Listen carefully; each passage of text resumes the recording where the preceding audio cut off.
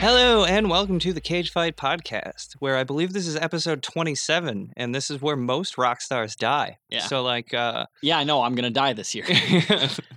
We're all I'm gonna die a this rock year. star in it. What? today we're going to be talking to you about two movies called Kiss of Death and Astro Boy. Fucking killer films. And in this episode, we're gonna give the kiss of death to one of these movies. We're gonna knock them out of the bracket. Hell yeah. And I'm gonna give the kiss of life to my co-hosts. And then give us COVID probably by accident. Yeah. Yeah. Yeah, I actually have it right And now. Okay, cool. oral herpes. Yeah. Yes. He's got a serious breakout going on right now. I'm sorry. And I just I'm just fucking around. watched the movie Outbreak the other day. Have you seen that movie? No, I No, haven't I actually. That's That's the one with the monkey, right? Yeah. So there's a scene where the guy who like steals the monkey and tries to resell it is like super sick on a plane, and he looks really bad. And he gets off the plane and has shares a giant open mouth kiss, very very sloppy open mouth kiss with his girlfriend.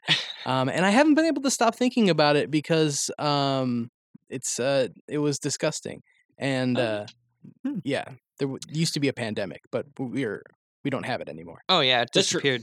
Well, I saw a lot of people at the start of the pandemic talking about watching Outbreak and a bunch of other shit like that. Yeah. For some reason, it was a huge bummer. Yeah. Why? Or like The Stand or something. You know. Yeah, Yeah, just- the new Stan series is actually coming out in like a few weeks, which seems like a great time to air a new The Stand series. I think so Yeah. too. Sounds like a good idea. So should we just launch right into these movies? Yeah. Fuck okay. yeah, let's make it happen. All right. Looks Wait, like. who's on this podcast? Oh yeah. So I'm Jess, I'm Taylor, I'm Mike. and this is Cage Fight Podcast. and up And- on the boards we've got Zach.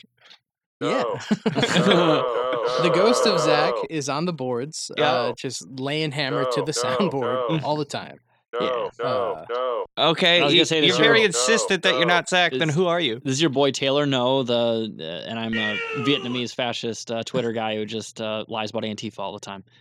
Yeah, that's you've been Taylor No this whole time, which I'm really proud of. And I am Ben Shapiro. Oh, okay. But your fuck yeah, voice got dude. a lot deeper, and you got taller.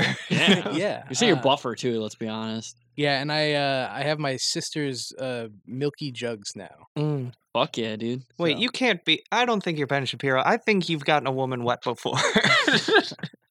You don't know that. I mean, you don't know- don't know that. I don't mean, need to know that. I was but- gonna say, Mike. Maybe. Do you have macaroni in a pot? I actually did yesterday. Yeah. Oh fuck yeah, dude. So let's just go into Kiss of Death here. So Kiss of Death came out in 1995. This movie is rated R, directed by Barbet Schroeder. I believe it's Barbet Schroeder. Barbet Schroeder. Well, fuck you, Frenchie. Yeah. This is America. He's Swiss. Freedom fries. He's Swiss. Oh yeah, well some of the Swiss speak French, so I'm still gonna call him I'm a Frenchie. Swiss man. In Australia, I heard they put the Schrader on the Barbie. yeah. So- But yes, I'm sorry. You said this movie is rated R. Yes. Did you have to do research for that, or did you just know by watching the entire fucking movie? Well, I mean, What, I you do mean 'cause there research was just two to F make words? sure. But Yeah, there's two F words. That's why this movie's rated R. The only Yeah. reason. the only reason. And so this was written by Richard Price, and Vincent's dad. mhm. No, son. Yes. and I just want to know what's your dick price. Whatever, I don't know. Fuck. What's your dick price? Like the price of doing a dick rating on OnlyFans. What's your dick price? I do $5 to like grade dick pics for everyone. Yeah, I do that. Yeah, $5 sounds good. Yeah. I'd hop on Fiverr. I do on and- Fiverr. Yeah. Yeah. I'll rate your dick pic $5. Thank God I can't smell this picture. You know. So this didn't have a specific production company. It was distributed by 20th Century Fox, but this was produced by Susan Hoffman and Barbet Schroeder, or Schrader, or however the fuck, or Schrader. Yeah, I was gonna say Barbet Shredder. He was the villain of Teenage Mutant Ninja Turtles. And See he ya. was really good at guitar. Yeah. It had a runtime of 101 minutes, a budget of $40 million, which I would not have guessed looking at it. I No. think most of that went to the cast. Yeah, I was probably, gonna but- say like half that went to fucking Nick Cage, probably knowing knowing how these Yeah, budgets and, of these well, movies and go. Samuel Jackson, Sammy who is in Jackson. this movie. Oh, that's true. Yeah. To be. Oh, never mind. This is after Pulp Fiction. Yeah, Yeah, he could have this asked for is- something like that. Post Pulp Fiction Sammy, he gets whatever the fuck he wants. To be fair, this was pre Mace Windu though. That's Yeah. true. So That's true. So he's like halfway to the clout that he has now. and mhm. pre Snakes on a Plane. His Yes. Yeah. And pre which actually might be a clout role that I mean, yeah, kind of. And also pre every other movie besides Pulp Fiction, where characters in Quentin Tarantino movies just call him the N word a million times. I was gonna say pre the greatest movie he's ever made, Formula 51. And this was definitely pre I the remember best that movie one. he was ever in Old Boy, the Old Boy remake, Yeah. the best version of Old Boy. I never saw the Old Boy remake. Oh, it's trash. Don't watch it. It's awful. But $40 million budget, box office gross of $14.9 million. Womp womp Womp womp. womp. That puts us at 18 movies out of 46 thus far. So, That's a bad percentage, Hot Nicky. dang. Little Nicky. At least this time, Little it's, box office, Nicky. I will say, I think this movie is better than Little Nicky. No, that's I mean, fucked well, up. listen, Little Nicky is listen. way better than this movie. We're, Oh, you know, okay. we're gonna get into it, so don't spoil your opinions Um, just yet. But yeah, I would say the box office gross of this movie is not Nicolas Cage's fault, but maybe David Caruso's fault. I don't Yes. Yeah, true. Or Michael Rappaport. So know. Yeah, that's true. on Rotten Tomatoes, this has a 68% rating from critics. Damn, only one number away from being the best rating ever. Mm-hmm. 67. It could have been so nice. 67, yes. So two-thirds, yes. It has an audience rating of 37%. So people Oh. like this a hell of a lot less than critics do. That's honestly shocking. Yeah, this is like one of those critical darlings because it's so it's got a lot of depth to it. It's an art house film. Yeah. And Yeah. I think I kind of have an idea of why. Which I might as well just say right up here up front. This movie is very plot driven and not very character driven. No. Yeah. Um, the characters, well, I mean, I think we should save it. But yeah, you're right. I do think it is very plot driven. So Yeah, surprising based on the cast list, but yeah. yeah, like legendary character actors and like, not a lot of characterization here. Right, exactly. Mike, do you have any trivia? Yeah. So this film is a remake. It's very loosely based on the 1947 noir classic of the same name that starred a bunch of old guys. I believe it did star David Crusoe as a zygote, right? Yeah. Yep. And Robinson Crusoe as a cameo.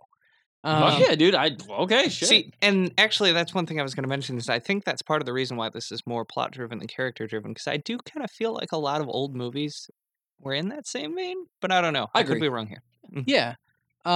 So we've mentioned David Caruso a bunch. He most people know him as the guy from CSI Miami. Yeah, Horatio, whatever the fuck his name is. Yeah. Guy who takes off his sunglasses right before it goes, yeah! Yeah, Yeah, that guy. right before that sting from Jim Morrison, right? Yeah. Yes. Okay, cool. Um, From The Doors, yes. Yeah. So Definitely the Doors. this is the start of him trying to launch himself as a leading man. He was on NYPD Blue before this, so another cop show.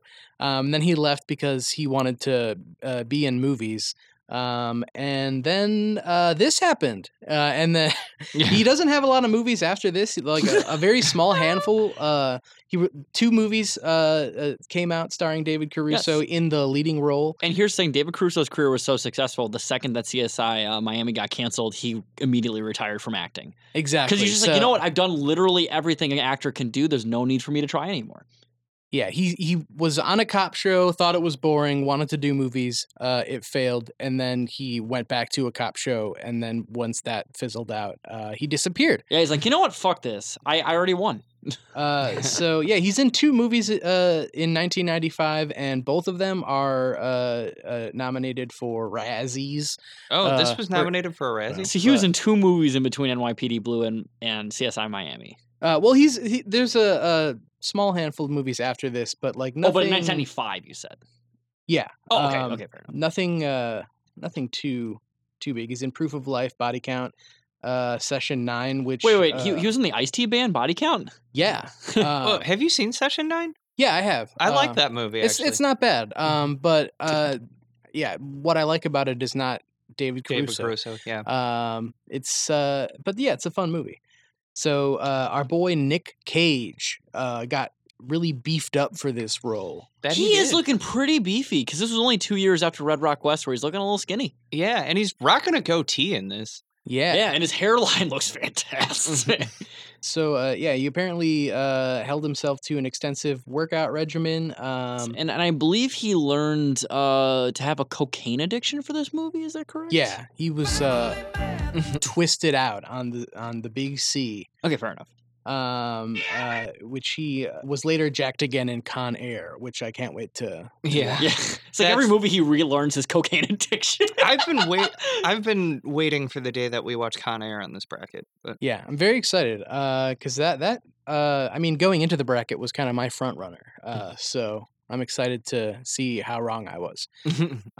This is also Nicolas Cage's second film in 1995. He was in Leaving Las Vegas this year. the wow. one he wins Best Actor for. Yeah. But I mean, this movie's better. I mean, come on. I don't know. I haven't seen Leaving Las Vegas yet, but I have assume seen this it one. is. And this one's really fucking good. Yeah. I've never even actually left Las Vegas in real life. That's so, true. I was actually born in Las Vegas, and I ethereally am still there. Yeah. Because fucking- what happens in Vegas stays there. Yeah, and your including- birth- Including Us, my corporeal form. if you ever wondered why you can hear like slots and people chain smoking in the background, it's because we are in Vegas. Yes. And it's not the intro to that one Pink Floyd song. It's literally because we're in Vegas constantly. Yeah. So going into a plot summary here, first of all, I am going to say my plot summary is going to be kind of long because there are a lot of events that happen in this movie. Oh, this like I movie's was- very chock full of events. So this is a long Boy, one. is it Buckle up. ever. So the opening credits play with a very long pan through a car junkyard with a super cheesy soundtrack song that is just like great. It's got like reverby 80s guitar and a pulsing synth Yeah, line. Hell especially what the movie turned into. I'm like, what the fuck was that? Yeah. When they play it again at the end too. So Oh, it's, sure, yeah. But okay, so David Caruso is taking care of his daughter while his wife And this thing about David Caruso, like he looks like a stereotype of an Irish person. mhm. Like he is the most fucking Hibernian looking motherfucker I've ever seen in my entire life in this movie. What? I'm like, did they get this guy like from Donegal from like right off the boat from the potato famine? Like I'm like, what the fuck is this guy? Jesus Yeah, Christ. he's very pasty, very ginger. Yeah. Um, I was expecting his first line to be top of the morning to you, and I'm like, oh, no, that didn't happen. But so he's taking care of his daughter while his wife Helen Hunt goes to an AA meeting. One of his old partners, his or- cousin, Yeah, it's Yeah. cousin. but his- also ex-business partner. yeah, And ex-romantic partner too. Yeah. Well, as we all do know, there's a lot of romantic family involvement in this movie. But yeah, his cousin, played by Michael Rappaport. And you shows know up- what? That fucking like you never expect Michael Rappaport. Like the second I'm like, oh He- shit, Michael Rappaport's in this shit. He always just shows up. And honestly, like I cried laughing because I just did not expect it. And he's like, "Yo, man!" What? And I'm like, "Oh God, Michael Rappaport's doing his awful black scent. I hate it. So You look much." like the Mr. Gordon's fisherman in here. He's got the worst accent of all time. I fucking hate Michael Rappaport's accent. Yeah. Yeah, I hate it too. In that, I wish I had it. Oh my God. To be fair, it would work better on you than it would Michael Rappaport. But Michael Rappaport shows up at his door asking him to help him out with a small criminal job, saying that he's going to be killed by Little Junior if he doesn't find another driver for this job. And that's what you meant by small criminal. Yeah, Little Little Junior. Junior. Two diminutives. Caruso seems to have retired from the business, but he kind of like reluctantly agrees because he doesn't want to see Rappaport killed. So, And to be fair, this is the second Nick Cage movie now where the main protagonist steals cars. Yeah, I mean, you got to sometimes, mhm. especially a character like David Caruso, who was born to do this. Yeah. And to be fair, there's not a beautiful enough car like Eleanor in this movie. That's true. Just like a bunch of fucking semis and shit. Well, Which- maybe we'll find someone in the reviews who is like, I really loved that, like, 1991, like, I had the Pontiac same Firebird. car. I bought this movie just for that. But, because that did happen in the previous. That didn't did it? happen, and that person was a sycophant. Yeah. So But so Cage we see for the first time playing Little Junior, the boss guy. He's sporting some very short hair and a goatee. He's very buff, as we were saying. I think this is the least hot Nick Cage was in the 90s. He is not hot in this movie. He's got a nice bod, but although I will say I'm not digging the hair thing. He looks like a depressed middle-aged dad. yeah, exactly. But I will say I do like the all white look, and I don't mean the cast. I mean he's usually wearing all white in the movie. And you know, it's like his big ass fucking fucking white dad boomer shoes he's wearing the Oh, entire yeah. movie. Yeah. Like, what the fuck? All he was missing was like a cell phone strapped to his waist. Like a fanny pack or some shit. Like, what the fuck? It just fucked me up because like Nick Cage put so much effort and then he just dresses like a schlubby middle-aged like white Yeah. dad. Hey, well, I think the reason that's a schlubby middle-aged white dad look is because it was a little more in style in the 90s, and the dads don't keep up with the times. I don't They even know if find that one was in look. style in the 90s. I think that shit looked awful even back then. No, in the 90s, I feel like big baggy suits were a big thing. Yeah, like but- zoot suits and Yeah. shit. Or suits. Well, there's a zoot suit riot was actually in the 90s. Exactly. Yeah, they were still kind of riding off the high of like Miami Vice, big colorful suits. No, I mean, you're talking about the original Miami Vice, which was the first cocaine trade back in the 30s. Yeah, that's actually, and that's why they did so much cocaine on this movie. Is because they were trying to emulate Miami Vice in wardrobe and in coke. Yes. Yeah, go watch that fucking Michael Jordan documentary if you want to see some 90s ass suits. I mean, Oh, The yeah. Last I'm Dance? just saying. Great Yeah. documentary. Yeah, that was good. Cage is the boss, and he's crazy and a violent hard ass. Does some crazy shit. He's also got asthma. Yeah. So I just wanted to point out, like, one of my favorite lines that Rappaport says to Caruso is, "You know what your problem is? You're a liberal." You know, I noted that line because I'm like, that came out of nowhere. Yeah, What the it was fuck? straight. He says that because I don't even recall the context, but he's like basically showing concern for another human being. Yeah. I mean, to be fair, that's not really a liberal trait. Never mind. Let's Yeah, that's get not into it. really a liberal trait. It's more of a leftist one. But, I agree, yes. But I'll be saying that to people. You know what your problem is? You're a liberal. Yeah, exactly. You You gotta need say- to move further left. You got to but- be a racist pseudo accent like Michael Rappaport does. Oh, yeah. Hell yeah.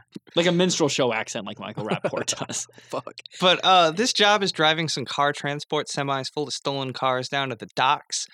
They get to the docks, and then the police immediately pull up, including Detective Samuel L. Jackson. Holy And- shit. A shootout pretty much immediately ensues. Caruso doesn't ever fire a gun, but both he and Samuel L. Jackson get shot. And I think Rappaport and Cage both just get away. Yes, they without do, anything yes. happening. At the hospital, Caruso and Jackson end up being like treated right next to each other. And the DA tries to get Caruso to rat out the rest of the crew, but Caruso won't do that. And so he's going to be doing some time. The family he works for says they will take care of his wife, Helen Hunt, and Rappaport is assigned to do that, and he's given her like $150 a week, which we later find out he's supposed to be giving her $400. And he decides to get her a job at his shady car shop that I can't tell if it's a chop shop or not. Like, I think Yeah, it's a junkyard / chop shop. mhm. Yeah, it seems like it, and she's like running the books and getting harassed and all that good stuff. So after a day of working at the shop, Rappaport takes Hunt home. But on the way, he stops at a strip club to drop off some money to Nicolas Cage's dad, who owns the strip club and Cakes. he does some work for. Yep. He's Big Junior, I think is what they Yes. call him. But And the, what- the strip club is called Baby Cakes. Oh Yes. yeah, Baby Cakes is the strip club. And was this a scene where Nick Cage was benching a stripper? Yes, that is what I wanted to talk about. Cage is bench pressing a stripper, and That is, she's yelling homophobic slurs at him while he is bench pressing a stripper, which is maybe one of my favorite Cage moments so far. It's an amazing moment. I'm like, wait, what? It's like, Yeah. I can do this. He's like, and it's like, oh, all right. Not to mention, Okay. she seems like a fairly lightweight stripper. Not very impressive that he's benching this much, Mhm. but he seems really exerted. You're not particularly top or bottom. Well, heavy. he does 40 reps, which That's is more than you true, would typically do on a bench press. So maybe he's doing low weight, high reps. Yeah, I guess Yeah. that's true. And I guess maybe her like platform heels weigh 40 pounds as Yeah. well. So But yes, he is bench pressing a stripper.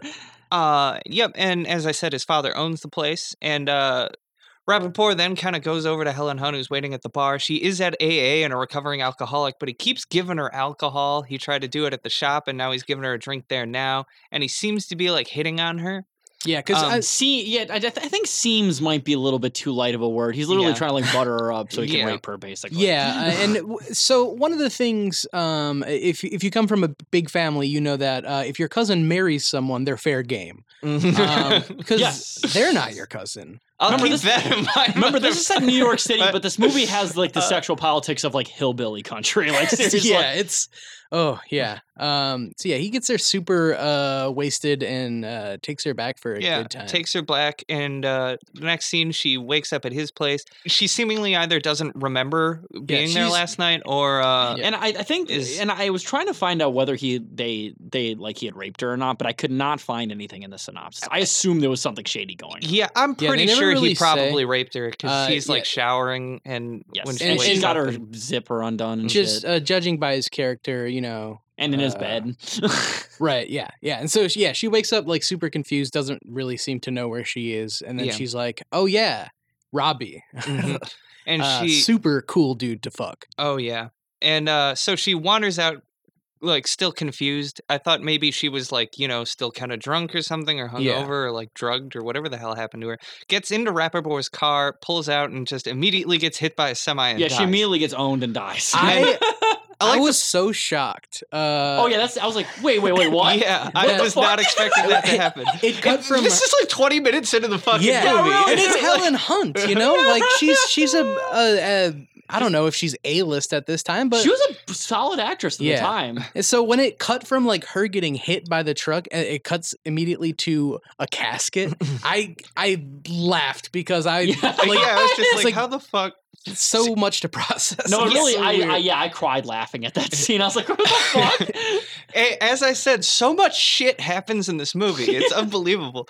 Yeah. Okay, so Caruso is informed, and basically at the funeral, he finds out Michael Rappaport's part, and he's like, "Oh, she was at your place in your car at 8 a.m, huh?" And then basically he gets pissed at Rappaport. He kind of knows what goes on there, and then he immediately goes, when he's back in prison, to rat out his fellow drivers in the incident, except for Rappaport, because he wants to make it look like Rappaport is the one who ratted them out. So Cage and the family there pretty much immediately suspect Rappaport when the other drivers get booked. And Cage then murders Rappaport by beating him to death to jump around by House of Pain. Yep. They that, walk- that also made me cry. There's so many scenes that made me cry laughing within like 10 minutes of each other. That That was one of scene them. It- was fantastic. The weirdest yes. part of it is they didn't just like play jump around like as He's music for literally the playing movie. it on He a radio. literally brings in a boombox, turns it on, and You know, then starts. To be fair, it could have been, "This is my fight song." If that song had been out then, I think they would have used it. Oh, Oh, yeah. yeah. Yeah, it's This that is my scene was so good because they like storm him in like the office of his junkyard, and they're wearing like hazmat. Raincoats. Yeah, they're yeah, like they put raincoats. like garbage bags over all yeah, the walls. they're and looking like everything. fucking Dexter Morgan over here. Yeah, and he says, "You guys look like the fucking Gordon's fishermen," yeah. and then they fucking beat him to death. And it's Yeah. not just because, Michael Rappaport's character is a bad person, but just because they beat up a person played by Michael Rappaport, I was like, yeah! Fuck yeah! Fuck yeah. I was like, okay, I'm fine with this. And it was a horrible death, but I'm like, that's fine. Who cares? Yeah, I mean, Who cares about Michael Rappaport? And also that character, too. yeah, Yeah. Cage like repeatedly punches him in the face. It's like we don't really see it, but you see the blood splattering on the wall, and you see him wrap up the body in a garbage bag. Rappaport up that body. Yeah. But that was so I also want to mention that for some reason Ving Rhames is at the shop looking around in an Oldsmobile. Omar. Oh, Uh, yeah. Omar. Yeah, he's playing Omar. I don't know why he's in this scene though. I don't know. Oh, yeah. Um, He's scoping out the joint for reasons we don't understand. dun dun. I mean, we'll find out more of his motives, but I don't know why they brought him around. But Yeah, they basically they tried to get anyone they could from Pulp Fiction. Travolta was busy, and Bruce Willis was preparing himself to later get cucked by Ashton Kutcher. David Caruso then gets to visit his daughter, and Samuel Jackson takes him there, but beats the shit out of him Yeah. first for some reason. And here's the thing, like he blames him for him getting shot because Samuel L. Jackson becomes like partially disabled afterwards, essentially. Mhm. Like he loses a good amount of hearing and his eyesight's fucked up and he can't stop crying. Yeah, apparently he Uh, gets migraines at bright light now. Yeah. Mm. But like thing is, like that wasn't David Caruso. Like the guy who David shot him. Caruso is the one person who didn't fire a gun in that Yeah, whole and he's situation. literally like so it's stopped before he got shot. Like it wasn't his fault. So Mhm. I don't know why Samuel Jackson's being such a fucking idiot about it. Like, Yeah. an asshole about it. He's a cop though, so I mean they're not known for being the Yeah. smartest of people. Very the reactionary nicest. figures. Yeah. So then cut to 3 years later, where Caruso is 3 weeks away from his sentence being up. I think 3 or weeks away so- from retirement, right? Oh yeah, 3 weeks away from retirement. Retiring from being a prisoner. The cops approach him saying they want him to be an inside informant to get Cage in on some charges. And he agrees if it means he can go back to his old life, just care for his daughter and be like out of this life without cops, without robbers. He doesn't want none of it. He's This like, listen, dude- all I want to do is get the fuck out of here and marry my sister-in-law. Yeah. This guy is fucking addicted to snitching. Yeah. It's disgusting. Guy's also addicted to having like sexual relations with his family members. It Yeah. is strange because, like, it immediately at the first scene there, like, you see his sister-in-law visiting him and being like, "Well, you got me, even though you don't have her." It's like, okay, like, wife's dead. Move on to her sister. Why Yeah, not? fuck, why not? Who cares? She literally says, now that my sister is gone, why don't you pound my little coochie? Yeah. I mean, I was going to say, I don't know if you know, but women were not legally allowed to be unmarried until the 2000s. So if there's a widow, you got to take care of that. Yeah, he inherited the sister as a wife. Like the sexual politics of this movie are so strange. They are. But Of course, a So- European would make this movie. Yeah, Then, Little Junior's not his name; it's a title. So one thing I should have mentioned Barbet Schroeder, it looked like he actually worked on a bunch of old 50s noir films, like way back in the day. He was an old dude at this point. But anyways, yeah, and this is I think one of two movies from the 50s or like oh no, I think he 40s, worked with 50s. Godard. Well, whatever. I'm sorry. Is that the French website director? with the? Never mind. Okay. And to be fair, this is an adaptation of a story from the 40s. So Yeah. Oh no, I'm thinking of GoDaddy. Sorry. But anyways, then we cut to Cage at Baby Cakes. He's fucking hyped at this strip club, jumping around, screaming about how his he's dad get down, died. he's gonna jump around, Yeah, jump around. He's got jump around jump- stuck in his head from the murder he committed. You know, I 3 think years ago. I think what he was. I think he was listening to like the first wave of punk and pogoing. I think that's what was going Oh, yeah. on. But he's screaming about how his dad died, and some random guy is like, "Dude, you are jacked. Like, calm down." He's like, "My dad died!" and punches him in the face. Yes, and- it's a nice little Cage freak out. And I was gonna say there was actually a cut scene where he goes, "Hi, fucking yeah!"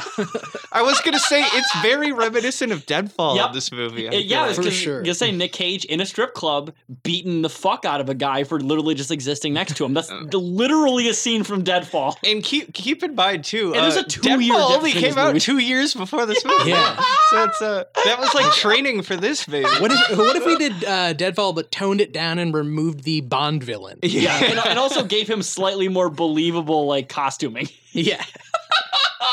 And you know, David Caruso and Michael Biehn look kind of similar. So it's like, He's basically ginger Michael Biehn. yeah, Is this movie a remake of Deadfall? it could be, but Yeah. The sexual politics of Deadfall is also really cursed. Yeah. So. David Caruso was also in the Irish Terminator. the Irish Terminator. Oh my god! That's in the year 2020. Humanity has been ravaged by a potato Yes, famine. I'll be back. If you need potatoes, I got some numbers you can call. So the cops wire up Caruso, and then he goes out on a job stealing cars. Afterwards, he and his fellow job mates go back to Baby Cakes, the strip club that Cage is now the owner of because his father is dead. And Cage starts talking to him. They start like bonding over the fact that Caruso's wife had died and that Cage's dad just died. And then he's like, they're bonding over the fact that Caruso's wife just died and he really wanted to bang Caruso's wife. But at one point, I thought this was hilarious for some reason. Caruso says to Cage, whatever doesn't kill you makes you stronger. And Cage is like, what? And he said, what did you say? And he's like, whatever doesn't kill you makes you stronger. And he's like, huh. I like that. Like he's never fucking heard that phrase before. Well, you never heard the Kelly Clarkson song. This is the first time that phrase was ever spoken. And a young Kanye West in the South Side of Chicago was gearing up to write a song about it. Yeah, Kanye then immediately got in the studio. He's like, oh, wait, I have to wait for Daft Punk to make a song first. Yeah. He calls up Daft Punk, make a song. So during all this, Cage also forces a guy who got too handsy with a stripper to like dance on stage.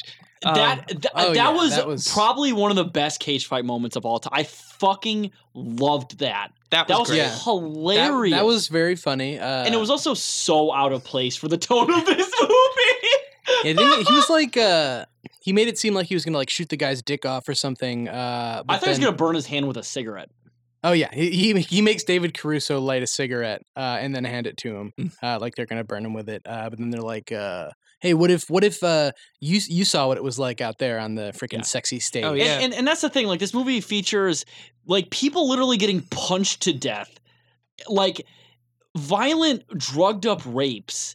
And a lot of shit, but it's like, oh, I'm sorry, that was just too far. We need to add some humor to this movie. Like, that came out of nowhere for the tone of this movie. See, I thought it worked all right there because it showed that, like, I don't know, Cage is kind of unhinged and does weird things. But also, I like that as a punishment for someone who gets too handsy with his stripper. Oh, no, don't get me wrong. It's hilarious, but it just doesn't fit at all for the tone of this movie. Like, it is literally like...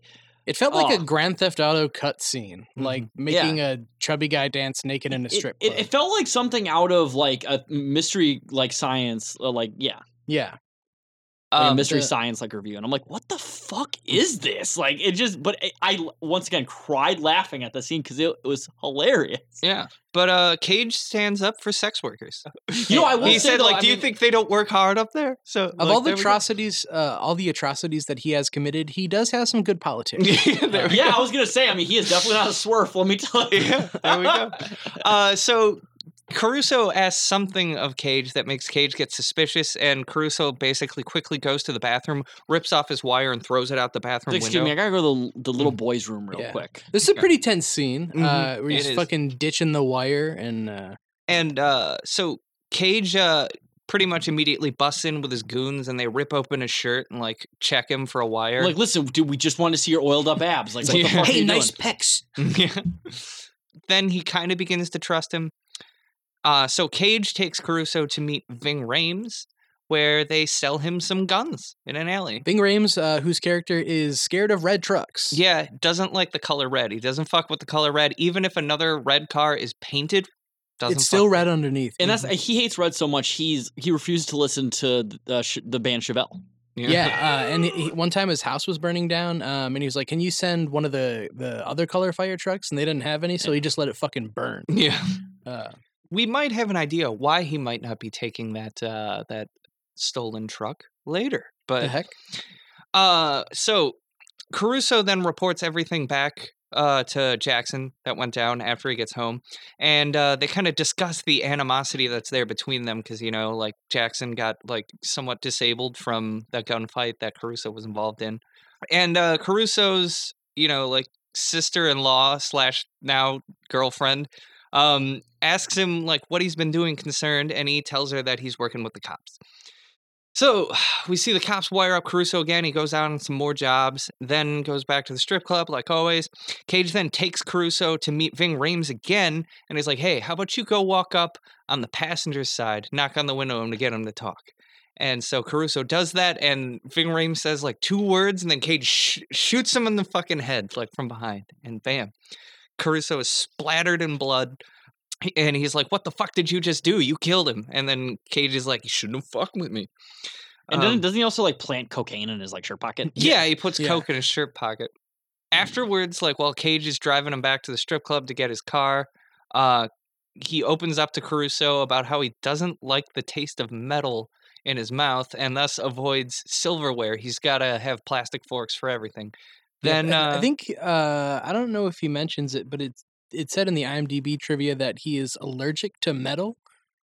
But I don't think that's true because I don't think anyone is allergic to metal. But There are yeah. people who are allergic to certain metals. That is a fact. okay. Well, because it points out that he says he's allergic to metal, but doesn't react when a gun is put in his mouth by Jimmy. So Yes. That's true. But then he says, like, I've never told anyone about the metal thing before. Yeah, it was I'm a very opening it deep up to you. secret that makes me very vulnerable, even though it's something that a lot of people. Do people like sucking on metal? Like, is that a thing you have to hide from people? Like, what the fuck? I don't know. I never told anybody this before, but I fucking hate sucking on metal. See, and I get that it does seem weird, but I think it's a little bit of revealing of Cage's character in that, like, he's so caught up in putting on this tough image that he doesn't want to admit any vulnerabilities or weaknesses that he may have. So, Yeah, fair enough. I mean, you can tell he has a very loving relationship with his strippers. mhm, That he's willing to stick up for them from creepy patrons. it's true. I think Cage gets the most characterization out of anyone Cage in this movie. absolutely gets the most characterization of anyone in this movie by a fucking country mile. Yeah, he's a bad dude. You know what I'm saying? Yeah, he's a Wink, bad dude, but he's more complex than you'd think. Mhm. Yeah, he's got levels to him. So Cage also tells Caruso, like, hey, just fuck the stealing car jobs tomorrow. Like, you just come straight to the bar and talk to me, all right? Like, we're cool now. Then as Caruso is walking away to go back to his car, Ving Rhames' guys just show up and kidnap him at gunpoint, pull off his wire, and take him to a meeting in a warehouse with all the cops that he's been working with, because it turns out Ving Rhames was an undercover federal agent, and the local police didn't even know that. So they're congratulating him for killing him. Yep. The feds are like arguing over who's going to take the case and whatnot, and they all listen to the wire, and then that was planted on, or that Caruso was wearing, and then they all roll up on Cage and arrest him. So the feds attempt to ensure Caruso that there won't be a trial, and that Caruso is not going to have to take the stand. That Cage is going to take a plea. Meanwhile, Caruso's daughter goes missing and is found with Cage's nickname painted on her forehead, which is just BAD. bad. I forgot what it stood for. Balls, attitude, direction. Yeah, it was bad. Yeah, Yeah, it was bad. I mean, it was color me bad. You know, Yep. certain color. Hate me bad even. Cage's lawyer goes through pretrial negotiations, essentially demanding that the feds identify like what they were doing and like release a bunch of papers related to things, which evidently may have involved like shipping weapons onto the streets. Which I thought that was cool. We see that the feds are involved in a lot of crime that crops up and stuff. I mean, not wrong. Yeah, not wrong. No. Yeah, that's where I had to stop watching this because it's disrespectful to our boys in blue and our Yeah. boys in whatever color they wear when they're even more important than the boys in blue. I mean, that's the thing. On Cage Fight, we love our cops. We love our law enforcement. We Mhm. love our military. They're important. Yeah, we love our boys in blue. We stand Megamind. Please give me that boot. But I mean, for what I do to cops, you can call them Mega Brain if you know what I mean. I was gonna make some joke about you not having a mega brain after you marry a cop because of all the beating, but Well, you actually would Well, because it'd be swelling. Yeah, your brain would be swelling greatly. but It's like I just got so smart. That's the thing. I have a smart mouth after I marry a cop, if you know what I mean. so the cops decide to drop the charges, or the feds decide to drop the charges to save their own asses, so they don't have to release the papers about the illegal activity they were doing. And the state attorney who was involved says, "I'm going to keep pressing those charges." And the feds are like, "What's it going to take to make you drop this?" And then he's like, "Give me a federal judgeship." Yes, Which- and that character, the DA played by Stanley Tucci, is a character who's appeared Oh, a lot in yes. the earlier parts of the movie as well. Yeah, Yeah, he's, he had showed he's up great earlier. in this movie. He Yeah, is Stanley good in Tucci's this great in this movie. movie. I didn't recognize him as Stanley Tucci because I'm not used to seeing him with hair. Yeah, he was Yes. balding, but had more hair than usual. Yes. But in classic Tooch fashion, was a real delight. We see Cage walking out of jail getting released because all the charges have been dropped, and he's immediately like, "All right, where the fuck is David Caruso? Let's find him." Because he's suspecting Caruso. So then Jackson basically gets Caruso some time to talk with the state DA who is dropping the charges in exchange for the judgeship. But Caruso is unable to convince this corrupt prick to fucking, like keep pursuing the charges because this guy wants the judgeship. But like he does get the guy to admit it on tape right there that, we don't know that it's on tape, but I just spoiled my own plot summary. You'll hear about it in 2 seconds. And so then Cage goes to the strip club, Baby Cakes, and says, like, meet me there, Mr. Jackson. So Caruso confronts Cage with a gun, and but Cage, like, knocks it away, and they start fist fighting. And then Jackson shows up late because of traffic, which was a weird little aside. They didn't really need that to happen. Yeah, that scene It did not literally need to be made there. no difference. It made no difference. And also, don't forget as well, Nick Cage is having an asthma attack in the middle of the fight. Oh, yeah, he does, but he manages to get his inhaler in the middle of the fight. But when Jackson shows up, Cage is like, who the fuck are you? And just punches him in the face. And he's like, all right, arrest him for assaulting an officer. And evidently, like, Caruso was wired both during the fight that he had with Cage, where Cage basically, again, admitted to shooting Ving Rhames, like, deadass right there. But he got And- punched right in the recording device, and they didn't capture any of it. So Oh, shit, that's right. no, I'm just kidding. No. I do remember that. That was the alternate. Yeah. thing. And he was wired during the conversation with the shady DA, where the DA admitted he was being bribed with a judgeship. So he uses that to blackmail the DA into pressing the charges.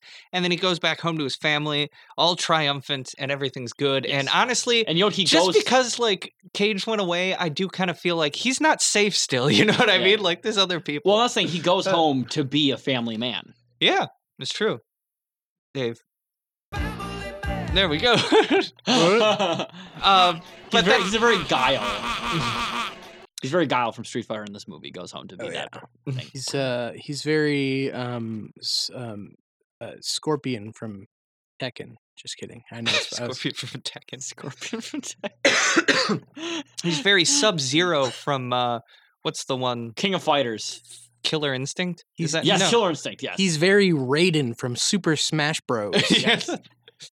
So, thoughts, everyone?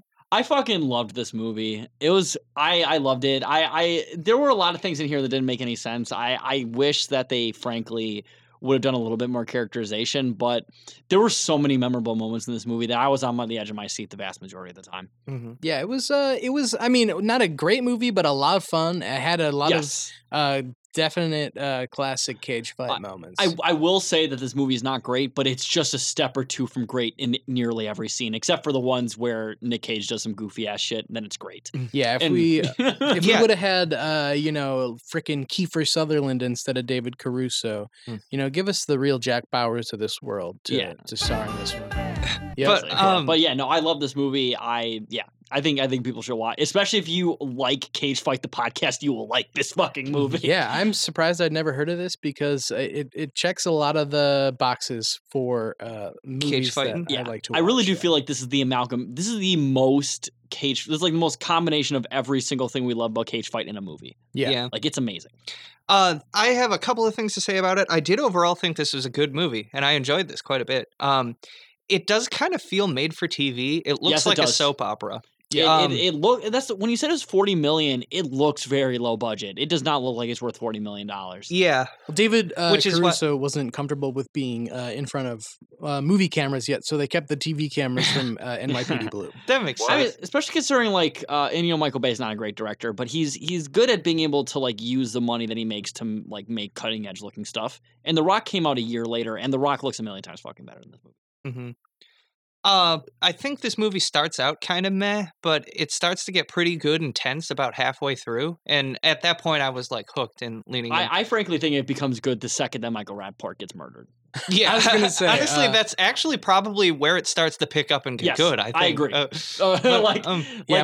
when that dead weight was gone, I'm like, oh, thank fucking God, we don't have to see Michael Rappaport anymore. It'd be funny if after they killed off his character, he shows up as a different character, just like a God. mustache. Yeah, just to annoy me. Yeah.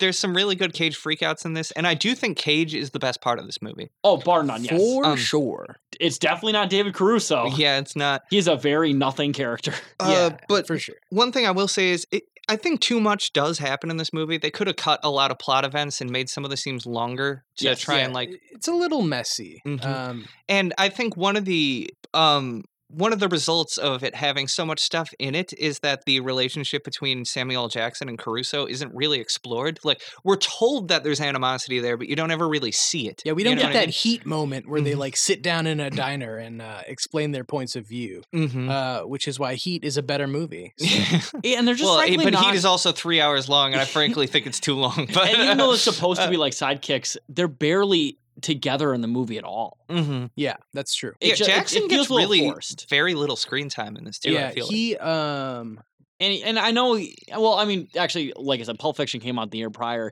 He should have had a more like concrete character in this movie. Mhm. Like Samuel L. Jackson was a big name player by this point. Why I don't know why they gave him such a like subdued character. he was Like definitely this isn't George underutilized. Lucas. Like you don't need to like Mhm. you don't need to make him fucking Mace Windu. So Should have, but But yeah, that's pretty much my thoughts on the movie. Anybody else got anything to add before we go to Dave for a plot summary? I'd say this movie What? is the definition of ultimate swag. So that's Ultimate my swag. stance. Yeah. So yeah, good movie. Something surprisingly never heard of, and Cage is the best part of it. I'd say check it out if you're a Cage fan. But Dave, you got a plot summary? What? Do you have a plot summary? The movie.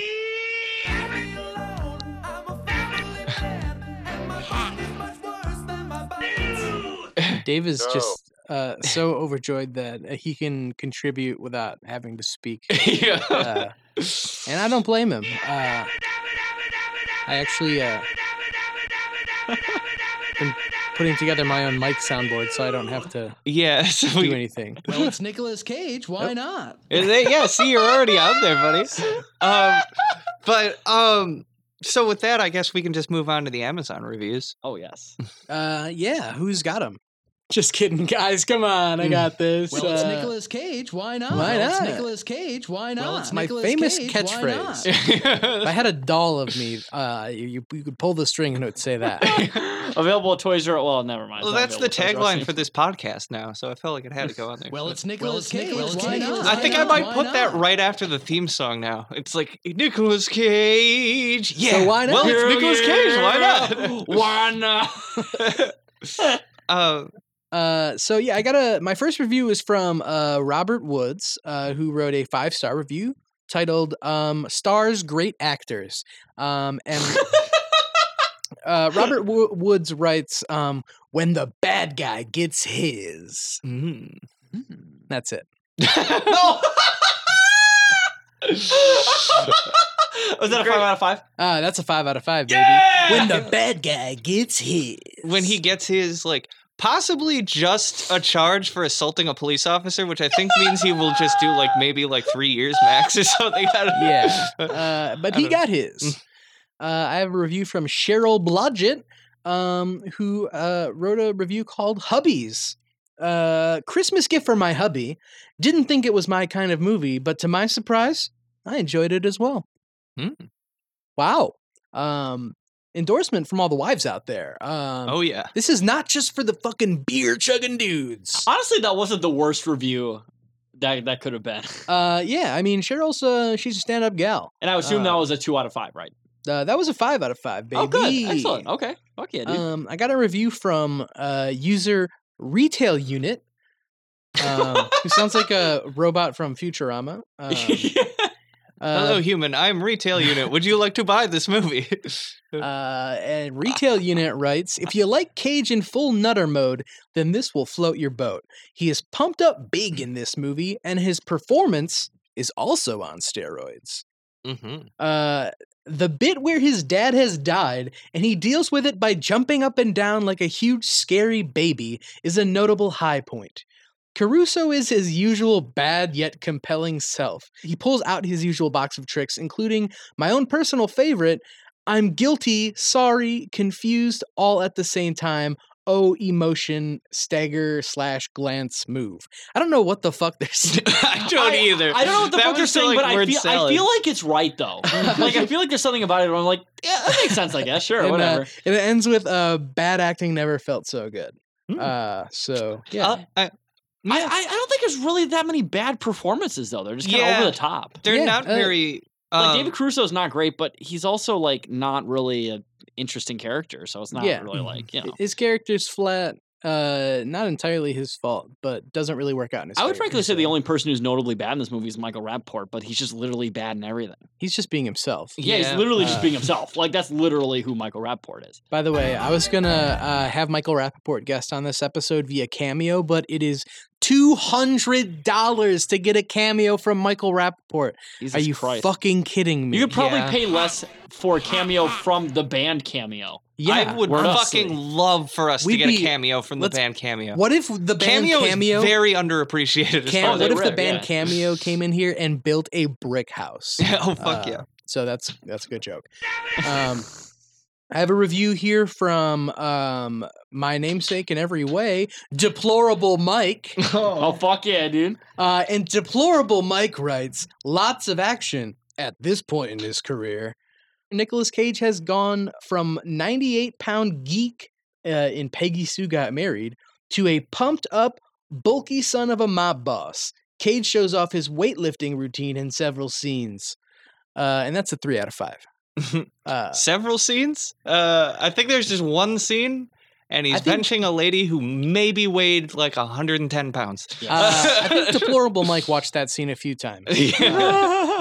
I have a review from Lewis Wainwright, who says, didn't work, another that doesn't work. 1 out of 5 stars. I don't know. They're probably referring to the movie not playing, but we don't really know because Yeah. they don't specify. Something Oh. didn't work. And Maybe he's talking about himself. He's currently unemployed, and Hey, listen, I don't have a job, and I watched this movie, which is very relatable to some hosts of this podcast.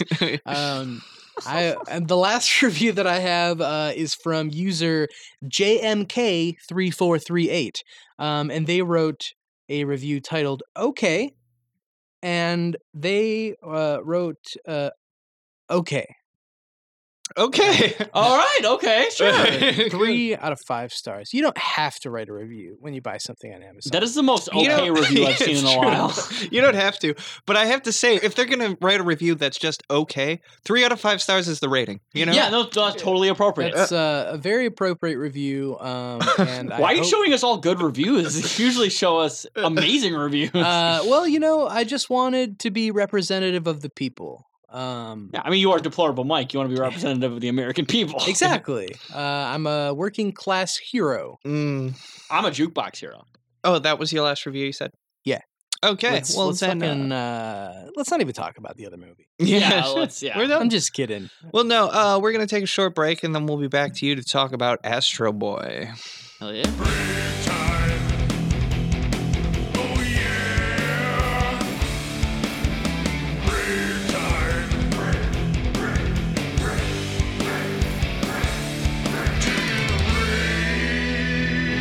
By the way, do you think we have the most left-wing Nick Cage podcast?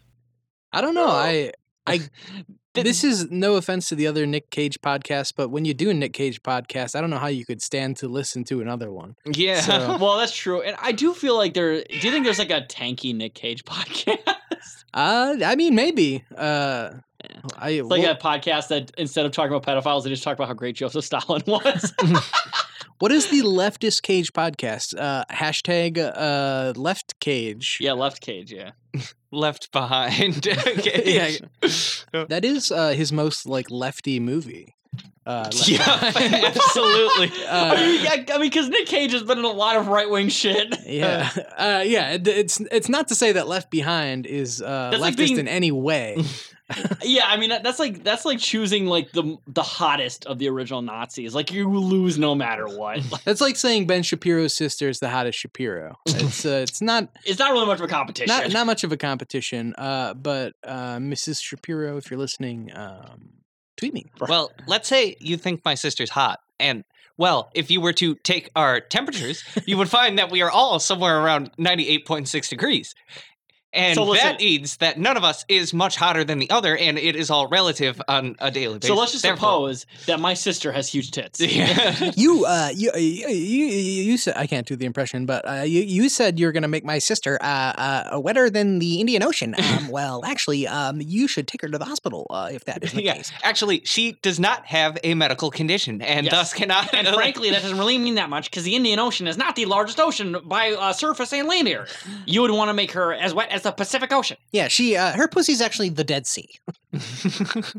it's very salty. Ben Shapiro is almost Barack Obama. To be fair, everyone always says that my impressions just sound like Barack Obama. Like my Bernie Sanders sounds like Barack Obama. My Barack Obama doesn't sound like Barack Obama. My Pete Buttigieg sounds more like Barack Obama than Barack Obama sounds. Yes. That's a really funny problem to have. All right, so let me be clear. I'm gonna go on the Daily Wire, and I'm gonna frankly own those dumb lips.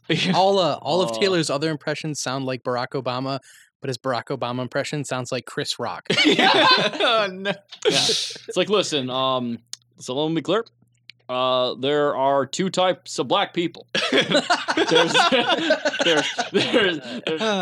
I mean, one of the funniest Chapo bits is like Chris, I think it was Chris or Brendan, I don't remember, but he's like, all right, Pete, it's nice to meet you.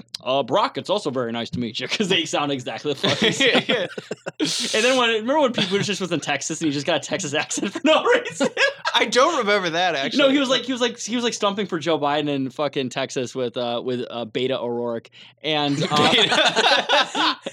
I think you mean Skada. oh yeah, and there's like a portion of it where he just like starts having a Texas accent for no reason.